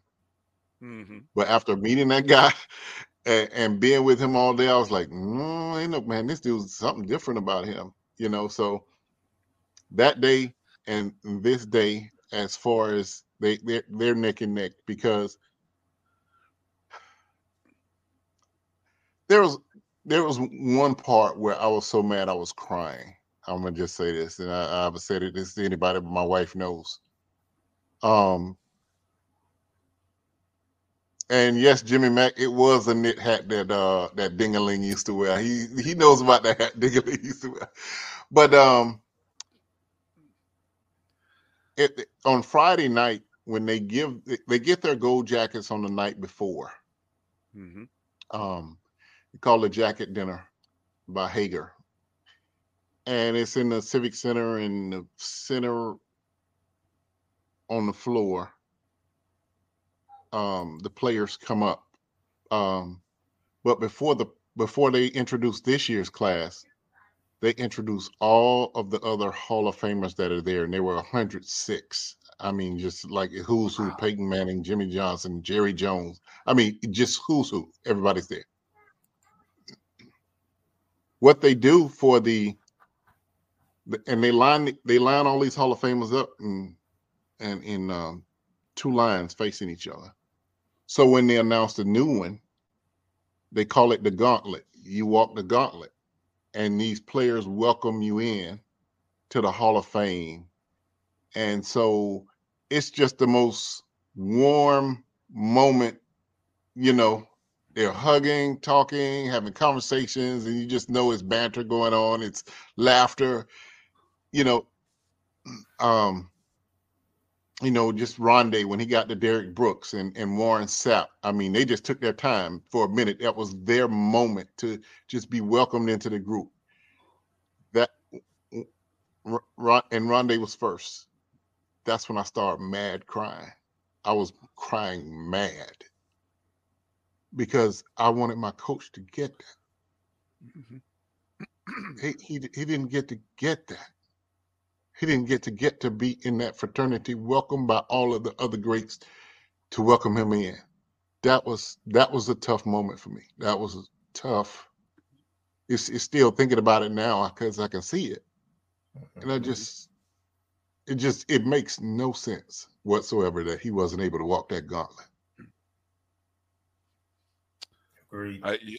I've seen that Friday, and they don't do it. They don't broadcast it a lot, so it almost has this. It has this this air of almost secrecy or real exclusivity. That mystique. Thank you. There's the word. There's this mystique to that moment that only really recently started coming out because of social media. But previous, you would hear about it. You would hear about it, but you never really saw it. And then you started seeing little pitch, and so it still has this, like you said, hearing you describe it, it's surreal. Man. Kelvin, Marcus, you guys got anything you want to add with Vaughn before we close out with him? Yeah, Vaughn, I'm interested as to what the other HBCU Hall of Famers who may have been present, along with, there's a lot of guys who from Florida who are part of the Hall of Fame with the majority of schools, but of course they know FAMU and the route and so forth. What was their reaction and how did they receive having a Rattler inducted into the Hall of Fame? Let me tell you, Larry Little from Bethune-Cookman, have to give him a lot of credit. He was very vocal. And the other one that was really furiously vocal was Mel Blunt, who went to Southern. And then people like James Lofton, I don't know where he went to school, but those three were the main three that were beating the drum for the last 5 years. Like Mel Blount was just, he would have just like, what are y'all doing? It doesn't make any sense. You know, he was very aggressive with it. Larry Little was himself. I think the Bengals, and I think Marcus alluded to this, and I didn't get to it because he had to give a multi-part question, but I'm glad I get a chance to answer one part about the Bengals' involvement. They have to walk a fine. They can't do what we can do. They have to walk a fine line, you know, in bucking that system, because I know they're trying to get next Kenny Anderson, the quarterback, in. So if they go and burn those bridges, you know, for Riley, then Kenny Anderson then won't stand a chance. So they supported all of the efforts, but they just couldn't vocally blast it because they have, you know, more legacy to try to get through. I do have a quick one, and I was thinking about this, Vaughn, and just from your perspective. I know some of our more heralded players are probably in that senior type category, but are there any other FAMU players that you think might have a chance? I mean, there are a couple of names that come to mind, a couple of offensive linemen, but I'm just not sure if it's too long ago or if there are other off the field things that may prevent them from getting serious consideration despite their on-field accolades. You just nailed the two names that I'm going to say. The two names that are FAMU's next best chance are Henry Killer Lawrence, who played with the Raiders for years, and John Madden, actually, in his acceptance speech on stage, said Killer needs to be here. Mm-hmm. We wouldn't do anything, you know, without Killer. So he acknowledged Henry Lawrence. So I don't know how we grab some momentum for him. And then, of course, Nate Newton from the Dallas Cowboys. You know, just about that whole line is already in, and so we're hope those two are probably our next best hope. And yeah, those are the next two possibilities. Thank you.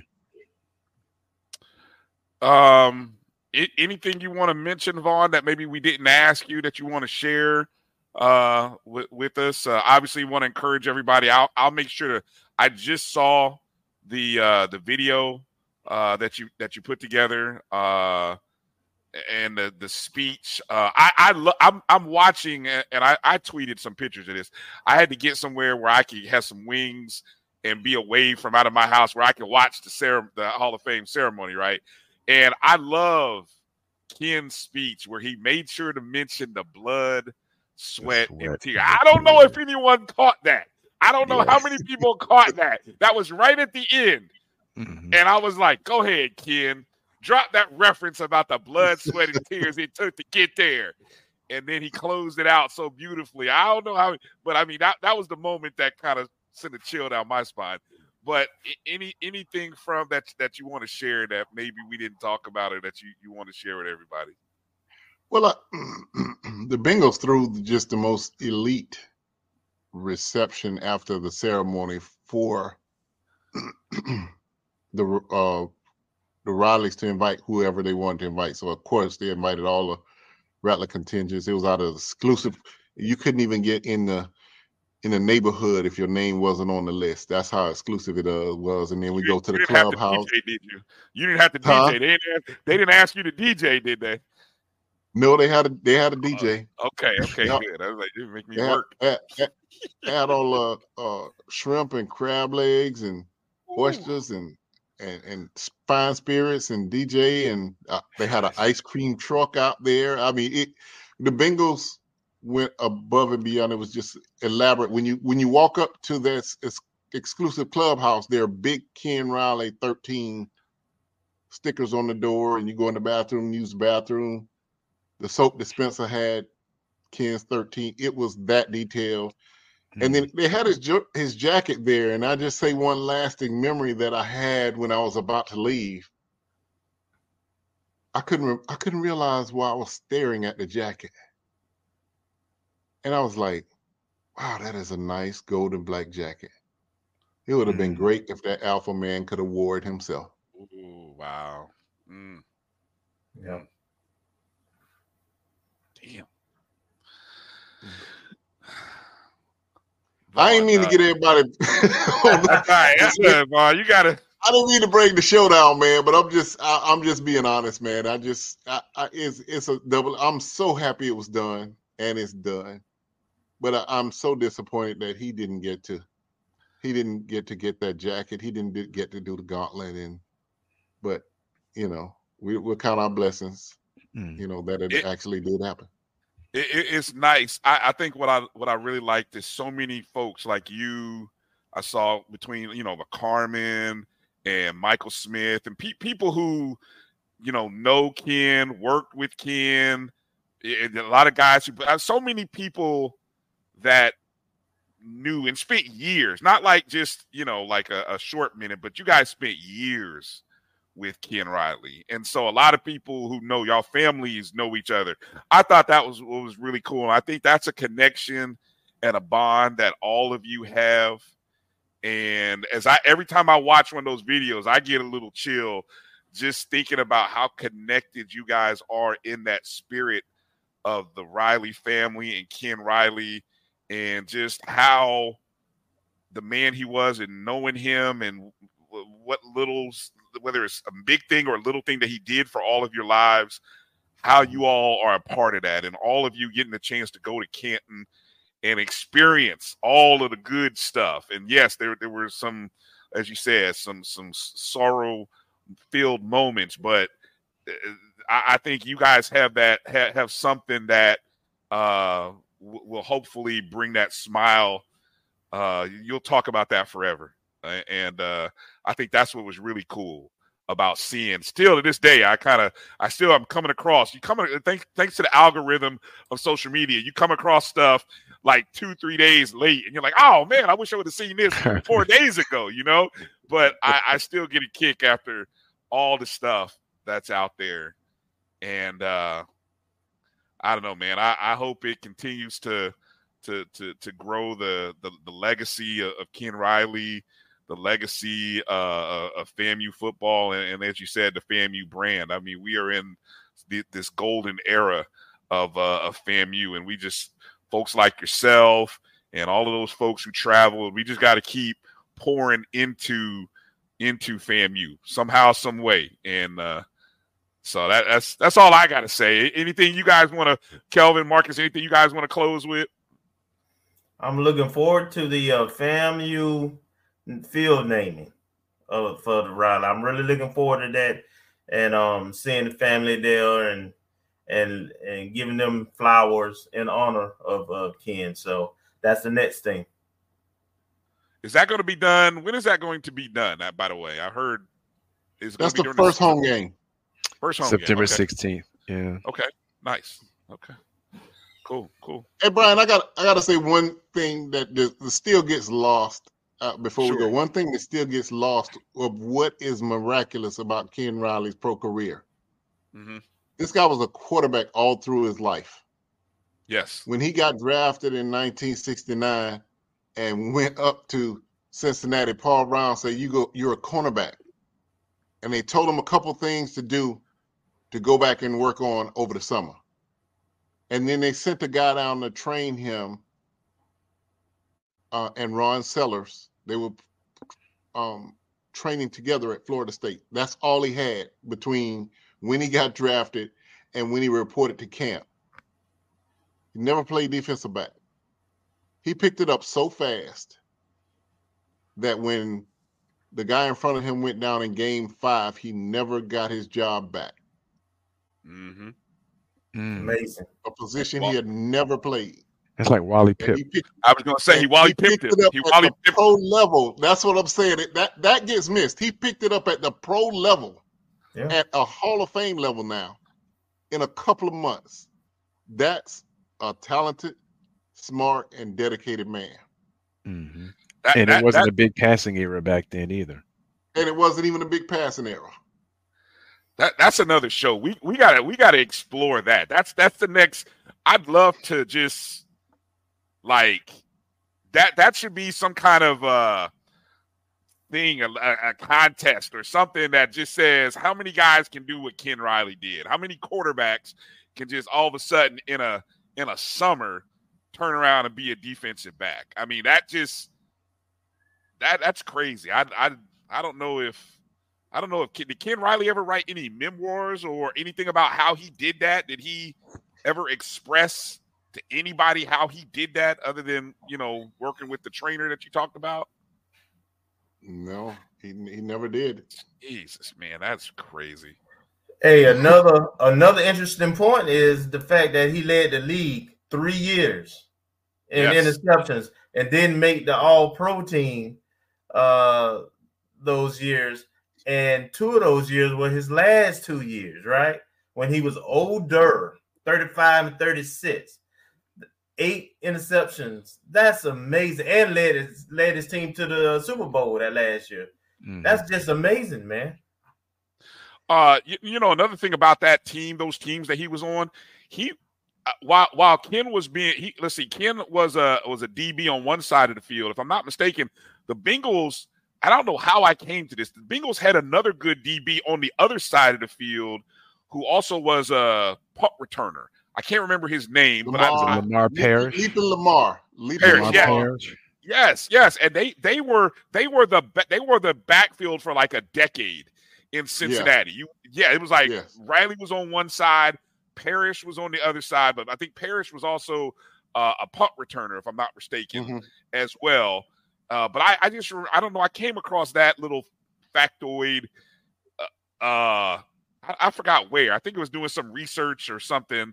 And I just remember there was a little bit more attention given to Parrish because of the fact that he was a special teams guy in that Deion Sanders mode, DB / but Ken was the steady, right?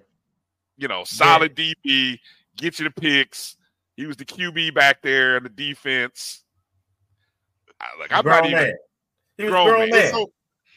It's so funny that statement that Kelvin made. Chris Berman made it, and then he just right in the middle of the Hall of Fame, he read a statement similar to what Kelvin said. He said, which is ridiculous, that he didn't make the Pro Bowl. He said this year, he led the league. He had 20 interceptions over a 3-year period, 9 in 1 year. He said in that year he didn't make the Pro Bowl. He said, which is ridiculous. So there are a lot of people that want to say, there's people who have voted. But I like the fact that Chris Berman, I've always liked him, and I like the fact that on that biggest stage, on that day, he said it out loud. Yeah, there are a lot of people who have voting power and things like that don't need to have votes. I'll say it. I agree. They just don't. I agree. That's a failure of duty. I mean, those stats didn't change for 40 years. That's a gross negligence of duty, I would say. Yeah. What kind of stuff are you working on next, Vaughn? What you got in the hopper?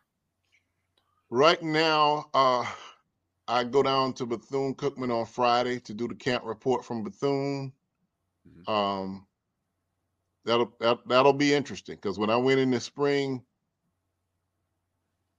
it didn't look good. So I'm hoping they look better than they did when I went in the spring.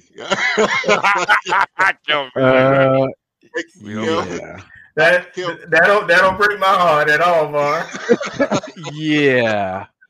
But maybe they'll carry that through November. Bethune, and then I'll come back and do the one from FAMU, and we'll put those two together, and it'll be a part of a series we're doing, HBCU Game Day, the Road to the Florida Classic. So we'll be covering both schools and kind of put that together maybe once a month, to just kind of, highlight, our classic and the things that go up to it. And we'll get a chance to put some fun things in there, find some families that are interwoven and those kind of things. And Shine Wyatt's going to do an interview with me. That's always a good one. So yes.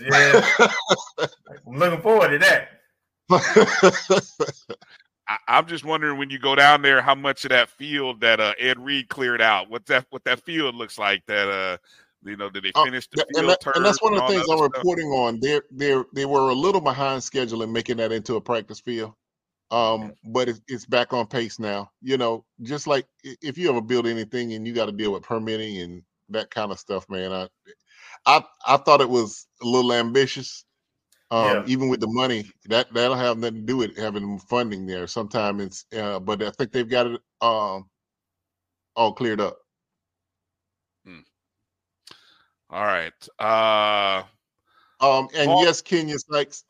Yes, Kenya Sykes. We at HBCU game day, you know, our job is to promote HBCUs, and not a single one on our staff went to Bethune-Cookman.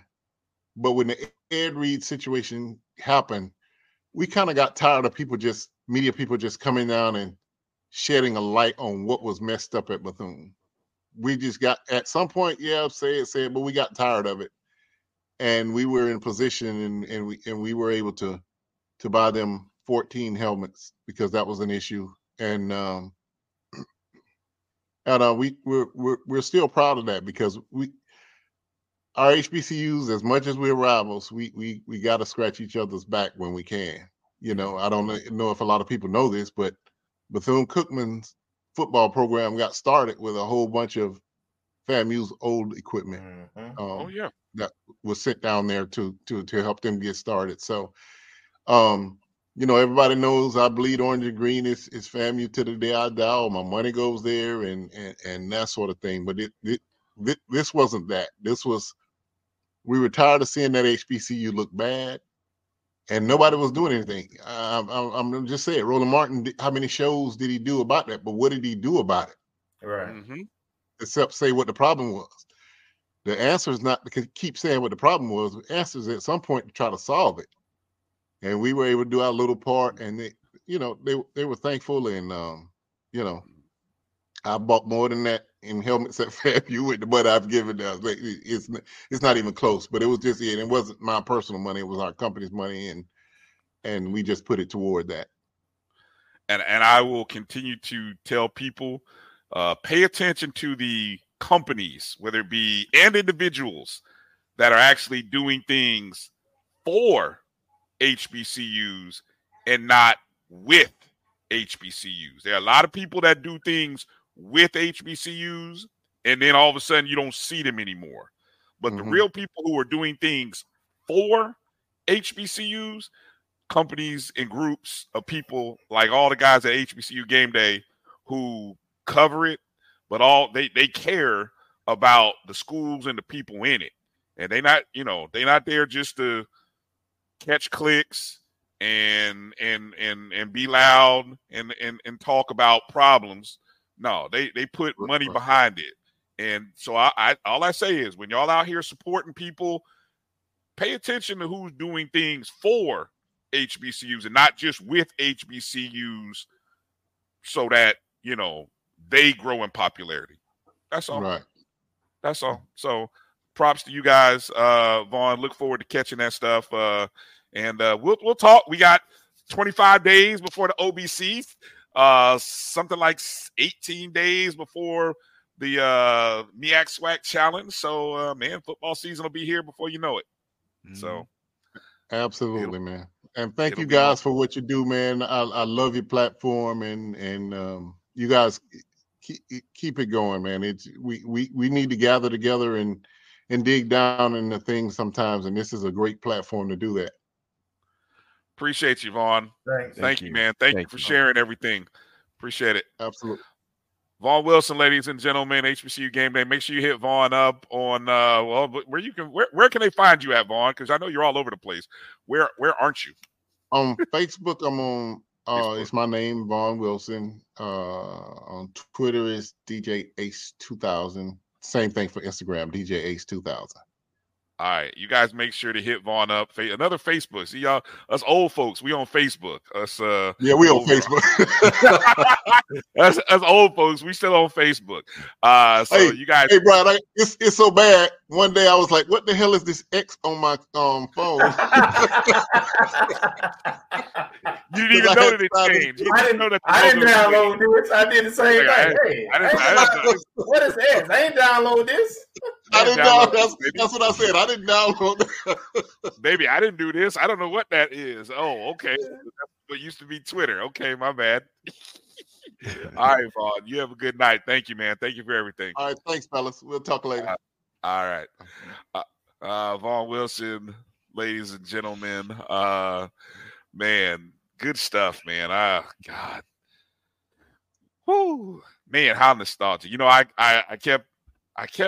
always wanted to go to one of those, to go to Canton. You know, it's like one of those moments that I think of all the Hall of Fame. I don't know. Have you guys been? Have either of you been to a Hall of Fame, Professional Sports League Hall of Fame? Any of them?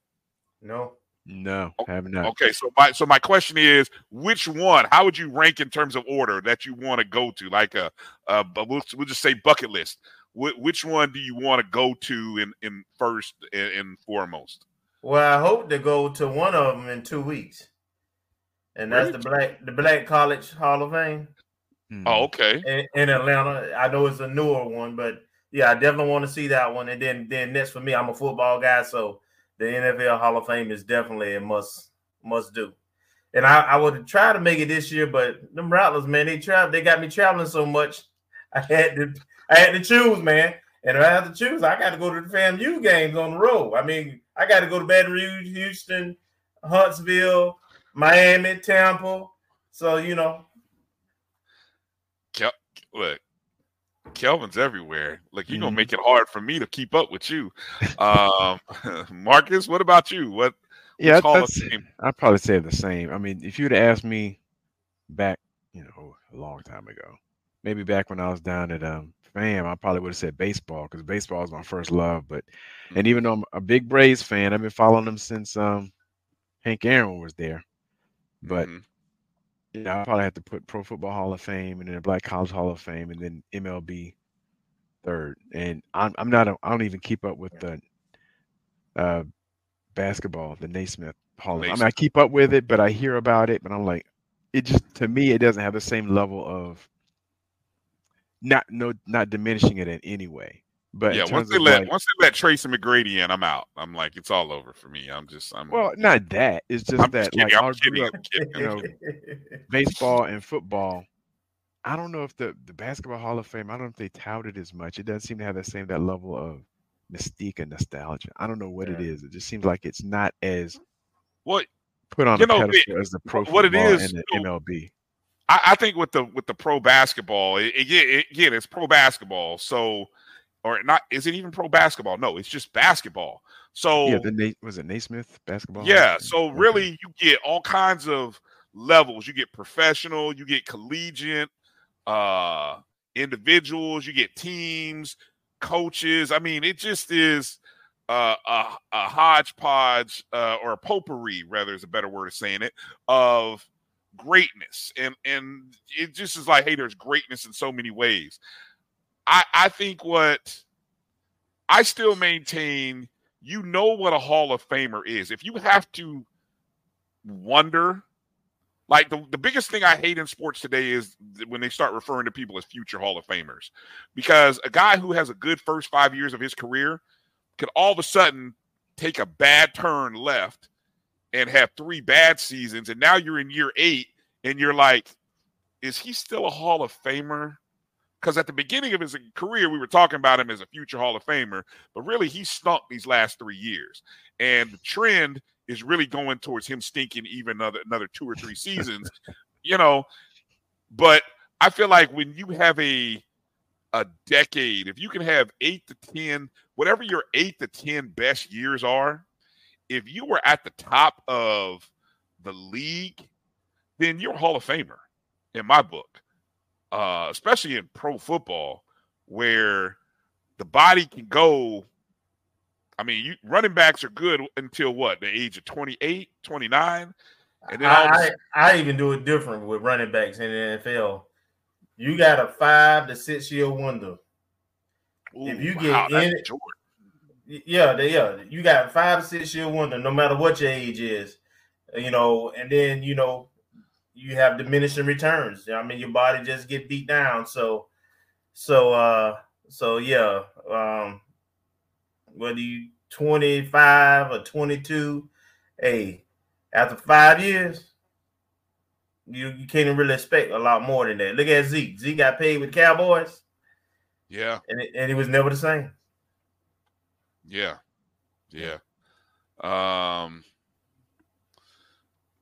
All right, let's kind of hit on a few other things before we close out the show. I know we're well over.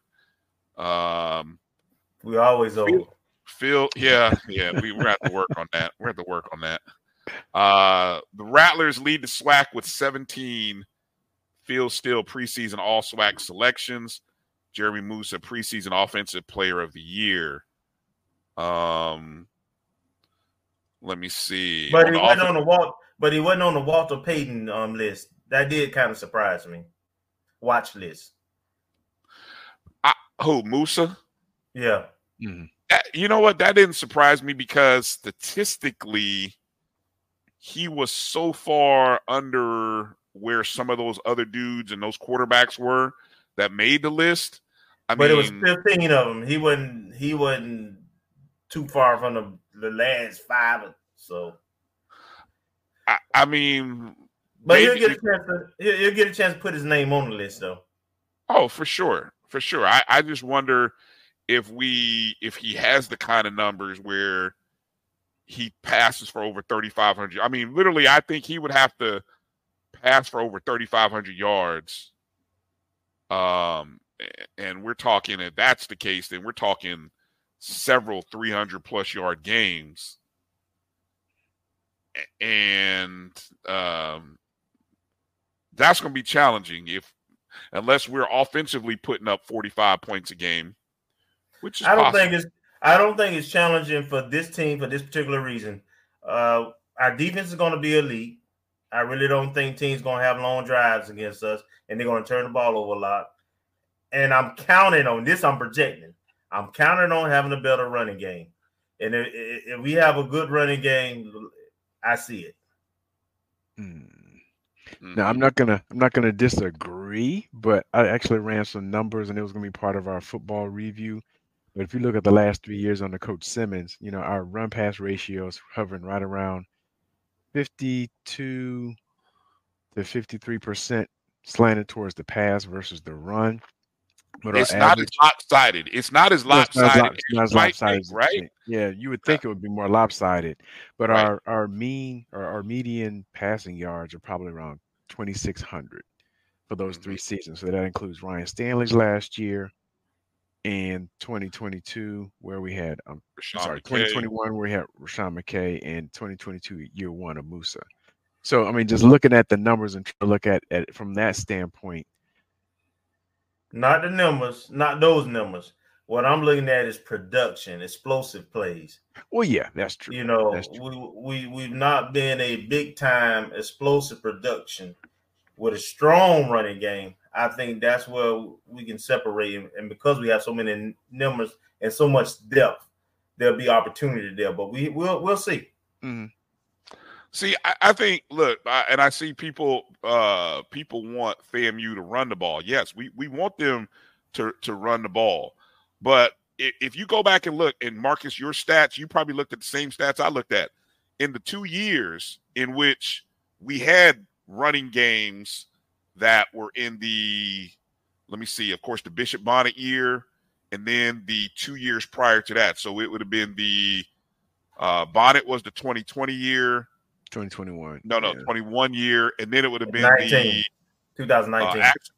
Actually, no, it would have been the 18 year, 2018. The COVID year was 2020. Right. So it would have been 19. Yeah. The last MEAC year. No, second to last MEAC year. Because what happens is Simmons had a great running game. And that what's funny is the great running game, that was the season that we had a 3-game lead going in November and basically lost those last 3 games of the year. Injuries. Yeah. Right. But the running game was we ran for like 1,700 yards that season as a total. Then the next year is the Stanley season, his senior year. His numbers went up, but the running game went down. I think it was about 1,200 total yards. Yeah, about 1160. Well, I'm looking at it now, 1164. Okay, you see it. Yeah, then the COVID year happened. Then we came back going into the SWAC. Bishop Bonnet, running game numbers went high. 1,900 yards. Yep. Then last year, we all know what happened last year. So that's why I keep saying, but if you look at the passing numbers, like the number of passes we threw, it didn't change. No, it did not. I was looking at that. Yeah, about 400 plus. Our average is about 408 passing attempts, and about 370. Well, I don't have 2018 data, so I just have 2019, 21, and 22. So our average rush attempts were about 369, 370 per season across those 3, and 408 pass attempts. So we basically have a 52% ratio of pass to run, and our average pass yards are about 2,900, and average rush yards, including that big bump in 2021, as average is about 1,365, maybe a shade, if you round up to 1,400, but probably closer to 1,350 rush yards. So I don't know to what degree we should expect. Maybe the numbers will go up, but in terms of the run pass ratio, which is what I was kind of looking at, trying to look at the last 3 seasons where we had 9 wins each, should we expect a big departure from the play calling? If Musa can, I don't know about the play calling, but I think it's completion percentage. Yes. Musa has to throw in the 60% this year. Mid-60s. Yeah. The last 3-4 seasons, we ain't had a quarterback hit in the 60%. So, I mean, if he hits 61, hell, he might, and I don't know, you're looking at the numbers, Marcus, that might be the first in a Simmons era. I don't know what Ryan Stanley did in Simmons' first year. That would have been Stanley's junior year. But 61, I'd love to see mid-60s. I mean, 60, Kelvin, if he throws mid-60s, we're getting not only the 3,500 yards I'm talking about, we're also going to get the 40-something, 45 points a game that we're talking about, and we're going to get that 10th, 11th win. Yeah, correct. Agree. Definitely agree. Yeah. So, all that to say. So, Phil Steele, that was one of the talking. Let's see, that's what we had in there. If you, I would hope that you guys are reading Gerald Thomas's Hard Knocks series on the Tallahassee Democrat. I don't think those are even behind the paywall. I think they are free. Anyone know, or anybody reading them? I'm paying. I'm reading them. I'm paying. I'm paying. So I don't know. Okay, I am too. So I'm not sure. I got to argue with somebody about I don't know. I got to make sure. I don't know which. I saw a bill come in. I'm like, am I still paying for that? I don't even know anymore. All I know is when I see it's more than $2.99, I get upset. But anyway, that's a great series that Gerald is doing, and we're gonna get Gerald. Yeah. We're working on something big. We're working on something big. I don't want to say it and jinx it. It's something we talked about offline, but with a few people. But because I'd love to hear what everyone's opinions are about this season. But I want to give a shout out to Gerald and what he's doing. I'm assuming he's waking up every morning and he's out there at 6 o'clock in the morning when they practice. But he's and what's crazy is his tweets. He's sending updates and tweets. So the last couple of days, I've been in class or meetings and I'm reading stuff, and I'm like, doggone, who's throwing these interceptions? And I'm reading like, what? Jordan Moore got another pick? Who threw it? And so I got like, hold on, I got to go back and read back through tweets and stuff. So not only is Gerald sending out tweets, but he's also posting. So if you guys don't have Gerald Thomas III of the Tallahassee Democrat, if you're not following him on X or Twitter or whatever they call it these days, you should be. And then if you're not reading his training camp stories, you should be. He just did one on the running backs. So that was pretty good. We got a new athletic trainer. Just kind of transitioning here. Let me share the screen for those of you who are watching us online. Of course, welcome to the highest of Seven Hills. Kenneth Lassiter as the new head athletic trainer at FAMU. He is coming from Fayetteville State University. And so, good program out there at Fayetteville State. Looks like Lassiter had been at Fayetteville State University as their head athletic trainer and director of sports medicine. He served as a primary ATC for football, men's basketball, and softball, and supervised a team of volunteers while he was there at Fayetteville State. Prior to that, he was an outreach athletic trainer at VCU, Virginia Commonwealth Health Systems, providing care and coverage for Virginia State University's 17 Division II sports. Of course, A.D. Sykes, being a Virginia State grad, got ties there. Wouldn't be surprised. There's some references and connections from off of that line.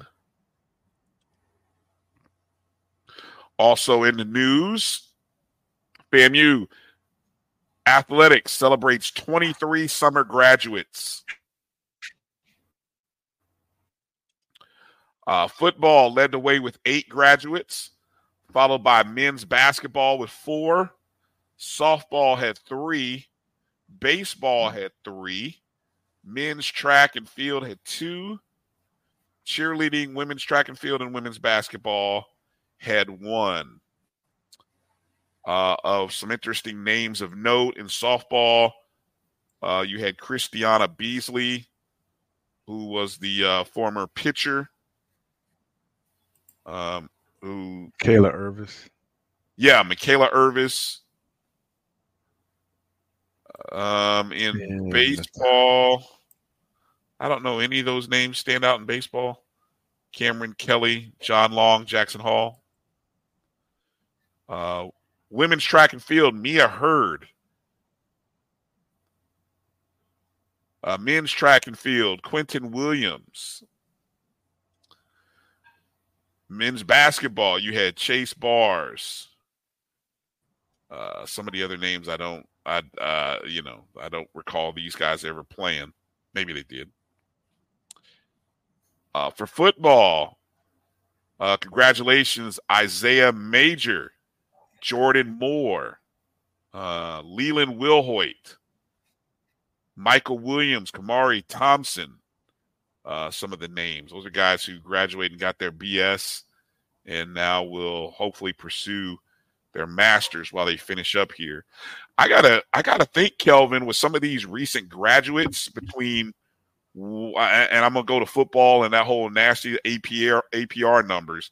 I gotta imagine between the graduates from this spring and this summer, APR numbers for next year will probably look a lot better, wouldn't you think? No? Okay, let me move on then. I don't know. I don't have a calculator. I thought Ken had I thought Kelvin had a calculator. I thought he was doing the math on that.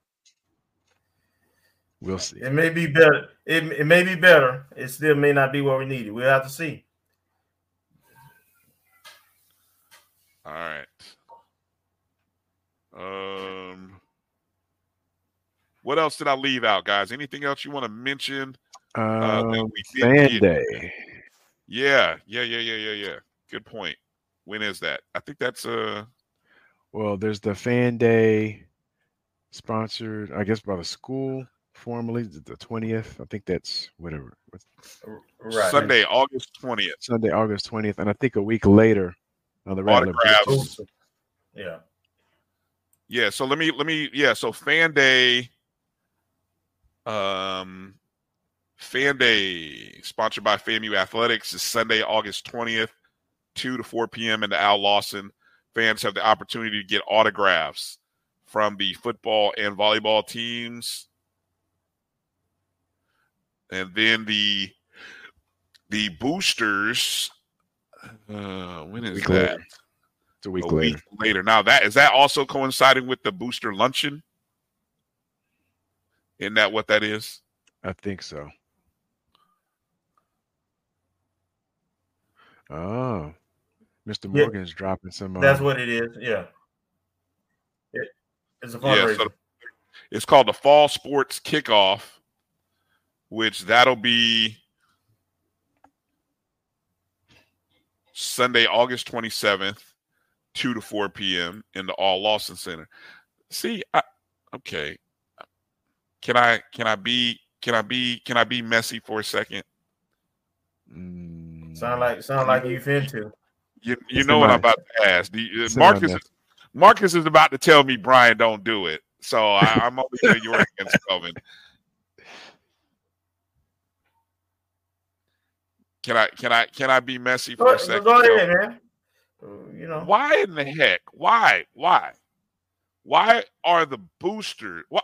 No, I'm not going to put this on the boosters. I'm going to put this on athletics. If the booster, because the boosters fall sport kickoff has been out way longer than the athletic department's fan day. Mm-hmm. Okay. Now, this is where, how do I say this? If this is the boosters fundraising opportunity for your department, athletics, this isn't an NIL thing. This isn't NIL. This isn't the boosters saying, hey, we're doing an NIL luncheon. No, the boosters are trying to raise money, tickets $50, in which for the volleyball and football programs or the fall sports, where most likely, guess what could have and should have happened? The players from those programs. Now, I don't even know if volleyball will be in town that weekend because of the date. So that may be a challenge. But wouldn't you expect there to be some meet and greet signing things going on? But we're gonna do the exact same thing the week before. It's not the same. One is for they always had two, ever since I've known, they've always had two different events. One is geared more toward the community, and it's just like a general fan day. The other one is a fundraiser that has meals and so you have to, there's more logistics and planning that goes into that. And so I don't see you can't do both. Why they are doing both. No, I'm sorry. Well, I guess what you're saying is in one time. Yes. Why can't they both be coordinated at the same time? I mean, because why? That has happened once or twice, but there's some logistic things involved with that. First of all, these are student athletes, so they got schedules and things that they're doing. So I don't know if you can tie them up for that amount of time continuously. Volleyball is on the road. Just to let you know, volleyball is in Birmingham, Alabama, the week of the Rattler boosters thing. Yeah, and then dividing. How do you separate folks who have paid and for this exclusive experience? Because you got to remember at the tables, the way they had tables set up, if they're going to continue to do it the same way, you sitting at tables with a student athlete, and there's some of that back and forth you're talking about is an exclusive exclusivity is a part of that process. So they do both, and I see no issue with doing both. That's just me. I don't know if it's that big of a deal, to be honest. You get two different crowds. Not entirely, because the same put it like this: the boosters, they want to get, they're gonna be there at fan day, getting the autographs and stuff too. They're gonna be on the fence watching. They're gonna be, when the team travel. The boosters are gonna be the boosters. The people who support the team are gonna be support the team. Again, I think there's value in, Brian, what you got to realize, and I'm looking at you now.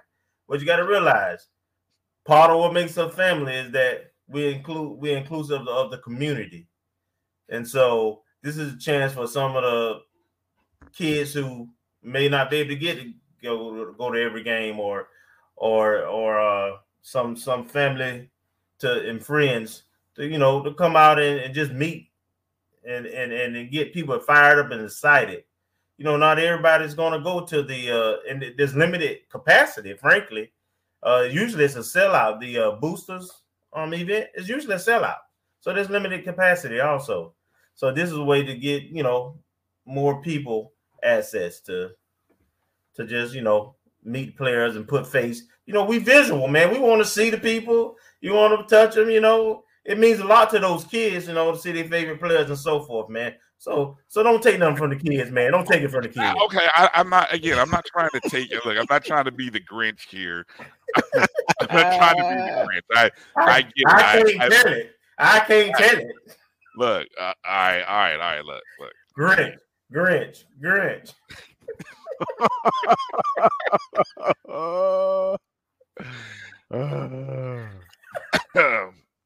Okay, look.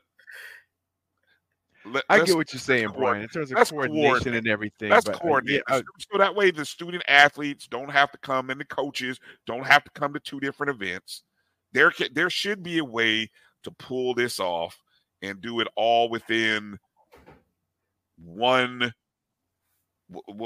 day. I mean, even if it were overlapping, the fan day is from 2 to 4. The booster thing starts at 3 to 5. So that way, technically, you're talking about a 3-hour. Hey, Brian, you know what that requires? We're trying to raise money. Are we trying to raise money? But you know what that requires? People working together. Us. Oh, gee. I mean, we're working together. We're trying to rate. Man, stop it. Let me go get this. We work together when. Anyway. All right. Okay. Fair point. I'm gonna stop complaining. I want fan day to be successful. I want the boosters event to be successful as well. I was just trying to look for ways to coordinate. Coordinate. That's all. I'm just asking the questions. Don't beat up. It's not a bad. It's not a bad. I appreciate everybody for bringing it home and making me being more understanding. I appreciate y'all. All right. Yes, I know there's some schedule issues. A couple people brought up the schedules and things of that nature. All right. Final notes here that I'm seeing on our rundown list. This weekend is Be Out Day in ATL in Atlanta. That is interesting. I'd love to have the ability to go and do a show up there. But I don't have the ability to do that. So we won't be there. But for you Atlanta Rattlers and the Georgia Rattlers, I hope you have a good time at Be Out Day. Take some good photos. And feel free to share with us. Can I give one final reminder here before we close out about the opportunity here for those of you who have not bought your Orange Blossom Classic tickets? Okay. You can, let me find it. Yep. justlookingout.com. Our good friend Mike Reed has generously offered a portion of the ticket sales so that when you purchase his premium club level seats, Mike has seats in section 249, which if you can see the orange section there, the band is sitting the band is in 150. The marching 100 is in 150. Mike has club level seats in section 249 and then some spillover in section 250.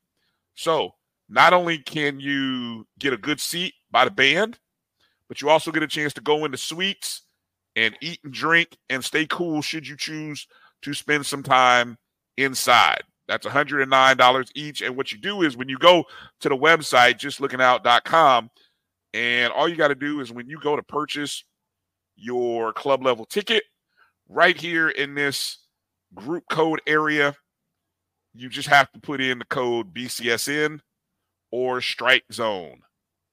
You can also send your purchases to Mike on Cash App or Zelle. Here's his information here. If you have questions, there's the phone number and there's his email. We're going to look to partner with Mike on some different things, some post-game, some tailgate stuff, pre-game and post-game stuff. I know there's things happening in Tampa. We were even talking about doing some stuff in Texas, in Houston, since Kelvin's already booked his flight. So at least I know that just means I have to get there now. So Kelvin's already booked his flight to Houston for the Texas Southern game and some other events. So it's an opportunity to support the O&G Strike Zone because we get a small little sliver of each ticket that you purchase. So I want to encourage you guys to go to justlookingout.com and purchase your club level tickets for the Orange Blossom Classic. The last time FAMU, the final strike, as other schools move into Florida to take advantage of all that money that's being thrown around. I'm sorry. Just had to say it. It's happening. It's happening. So, but that's all right. You know, we shall rise. All right. Any other final thoughts here, guys, so we can get out of here? Marcus, you got anything you want to close out with? No, just one more week closer to football. Yes, sir. Kelvin, anything you want to close out? Yeah, two things. I'll be going to the scrimmages. You know, I don't like to go to practices early on. I like when, you know, they done got acclimated and they really competing for position. So I'll be going to any weekend scrimmages, one. And so we'll talk a lot more football. I'm not sure. I have to check in schedule. I know they're having two. So the first game is the 5th, or the 3rd, or whatever it is. So they won't do one the week before that. So do we have 2 more Saturdays? So yeah, there should be one this Saturday and next Saturday, if I'm not mistaken. And then the other thing, I want a friend of the show, been doing some good work. Anthony Lawrence collection. He has this nice white bomber jacket coming out. Mine is already ordered and on the way to go with my shoes. So, you know. Oh, yeah. So, you know, I will be styling and profiling at the games this year. Different outfit every game. Look at you. Those shoes. Unbelievable. No comment on the shoes. It's too much cleaning I got to do. Although I appreciate I wish I had my email pulled up. I appreciate the friend of the show who sent me some great suggestions on cleaning white shoes. So yeah, send those over to me. Yeah, I'll forward that. I thought I forwarded one email to you, but I'll check. I'll re-forward you again some great suggestions on taking care of clean white shoes. Baby wipes. Yes, baby wipes is one of them, but you know, we had this discussion. I'm gonna stop. So Yeah. Yeah. As soon as you said it, my mind went there again. There I'm you go. telling you, Leave it alone. Leave it alone. greatest invention next to a toothbrush and toothpaste. That's all I'm gonna say. Got to thank Coach G, Garfield Ellenwood II. Great conversation regarding track and field. I really love where our track program. Interesting to hear the philosophy, and that we can, even though I think I find it interesting that I think the schools that have won the SWAC title have done it in large part because they end up having somebody in every event, and they just kind of amass so many doggone points. But if we have the right talent and can win the events we're supposed to win, it becomes a moot point. Well, it's the same. It's the same philosophy of what he's expressing, right? But instead of Dr. Moore, her focus is more on the long distance and field events. What he's saying is that he's going to recruit heavy, and he's in the state of Florida, and between Florida, Georgia, and so forth. There's a lot of sprinters. Oh, and for sure. And his background is in sprint, so and he's been successful at that. So I do get it, and I'm kind of interested because I remember, our history in track is a bunch of great sprinters. Sure, yeah. Well, I mean, look, this past year we had the top 4x100 women's relay team. It just so happens, unfortunately, that they finished a tad slow in the SWAC championship meet and ended up second. But in terms of time during the season, they had the best time, period.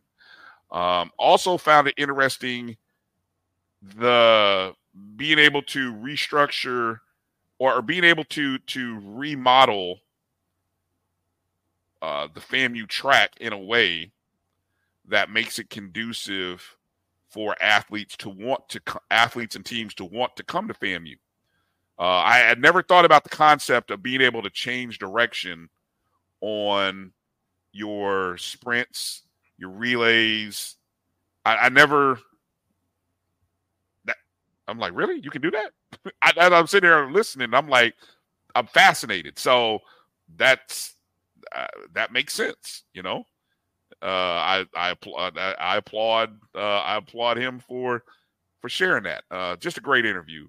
Glad we had a chance to do it. Also, Coach Gokhan, man, always love talking to him, man. Just always fun talking to him, talking about this team and his excitement. I mean, this is we lost a lot. I mean, but follow me here. The same equivalent that I have been harping on about Jackson State football and all that they have lost, we in volleyball just lost two probably the best players in the SWAC, in Iram and Dominique. Mm-hmm. And so the recruiting is going to come through, and the coaching and the recruiting, we're going to see it this first season. Can this team, can this young team, inexperienced together, really overcome their newness, so to speak? You know what I'm saying? And I think that'll be interesting to watch. They got a little more length than they normally have. They got about 3 or 4, I believe, that are above 6 foot. So they got a little more length, and I think he went with a little more athleticism, and he's been trending that way. So, I'm looking forward to it. I'm interested to see how it comes together too. And that's why I was asking the question about whether the philosophy is going to change or style. And I know he doesn't want to reveal a whole lot, but you look at, I'm not a volleyball aficionado by any stretch. I just like when we win. But, in terms of power, Dominique was like banging balls all over, and Aja Jones was as well. And I don't know to what degree we have the same people with the power. And we don't really know. We have 9 new players, 5 freshmen. 4 freshmen and 5 transfers. Yeah. And so we have to see how they mesh, whether the style of play changes based on their skill set that they bring, and how that works out. And not only in terms of them being new to the team, but also if they have a different set of skills that mesh with the return. I mean, like last year, Brooklyn Watts was the newcomer of the year, and she got big points for us. So you have a nucleus of players who've been there, showed their talent last year, but also a couple have been there a couple years. Yes, So exactly. look at Isis Williams. Yep. And a couple others. So it's going to be the experience, a small core of experience. So it's like 7 players who are returning and 9 new players between the transfers and the high school recruits. Yep. So they're going to have to play. Yes. Well, and also the one thing that I picked up out of the interview with Coach Gokhan, we got to find some money for volleyball so that we can have our girls during the summer. Hello. Hello. We stand on the tables and pound on the tables to get that done for football.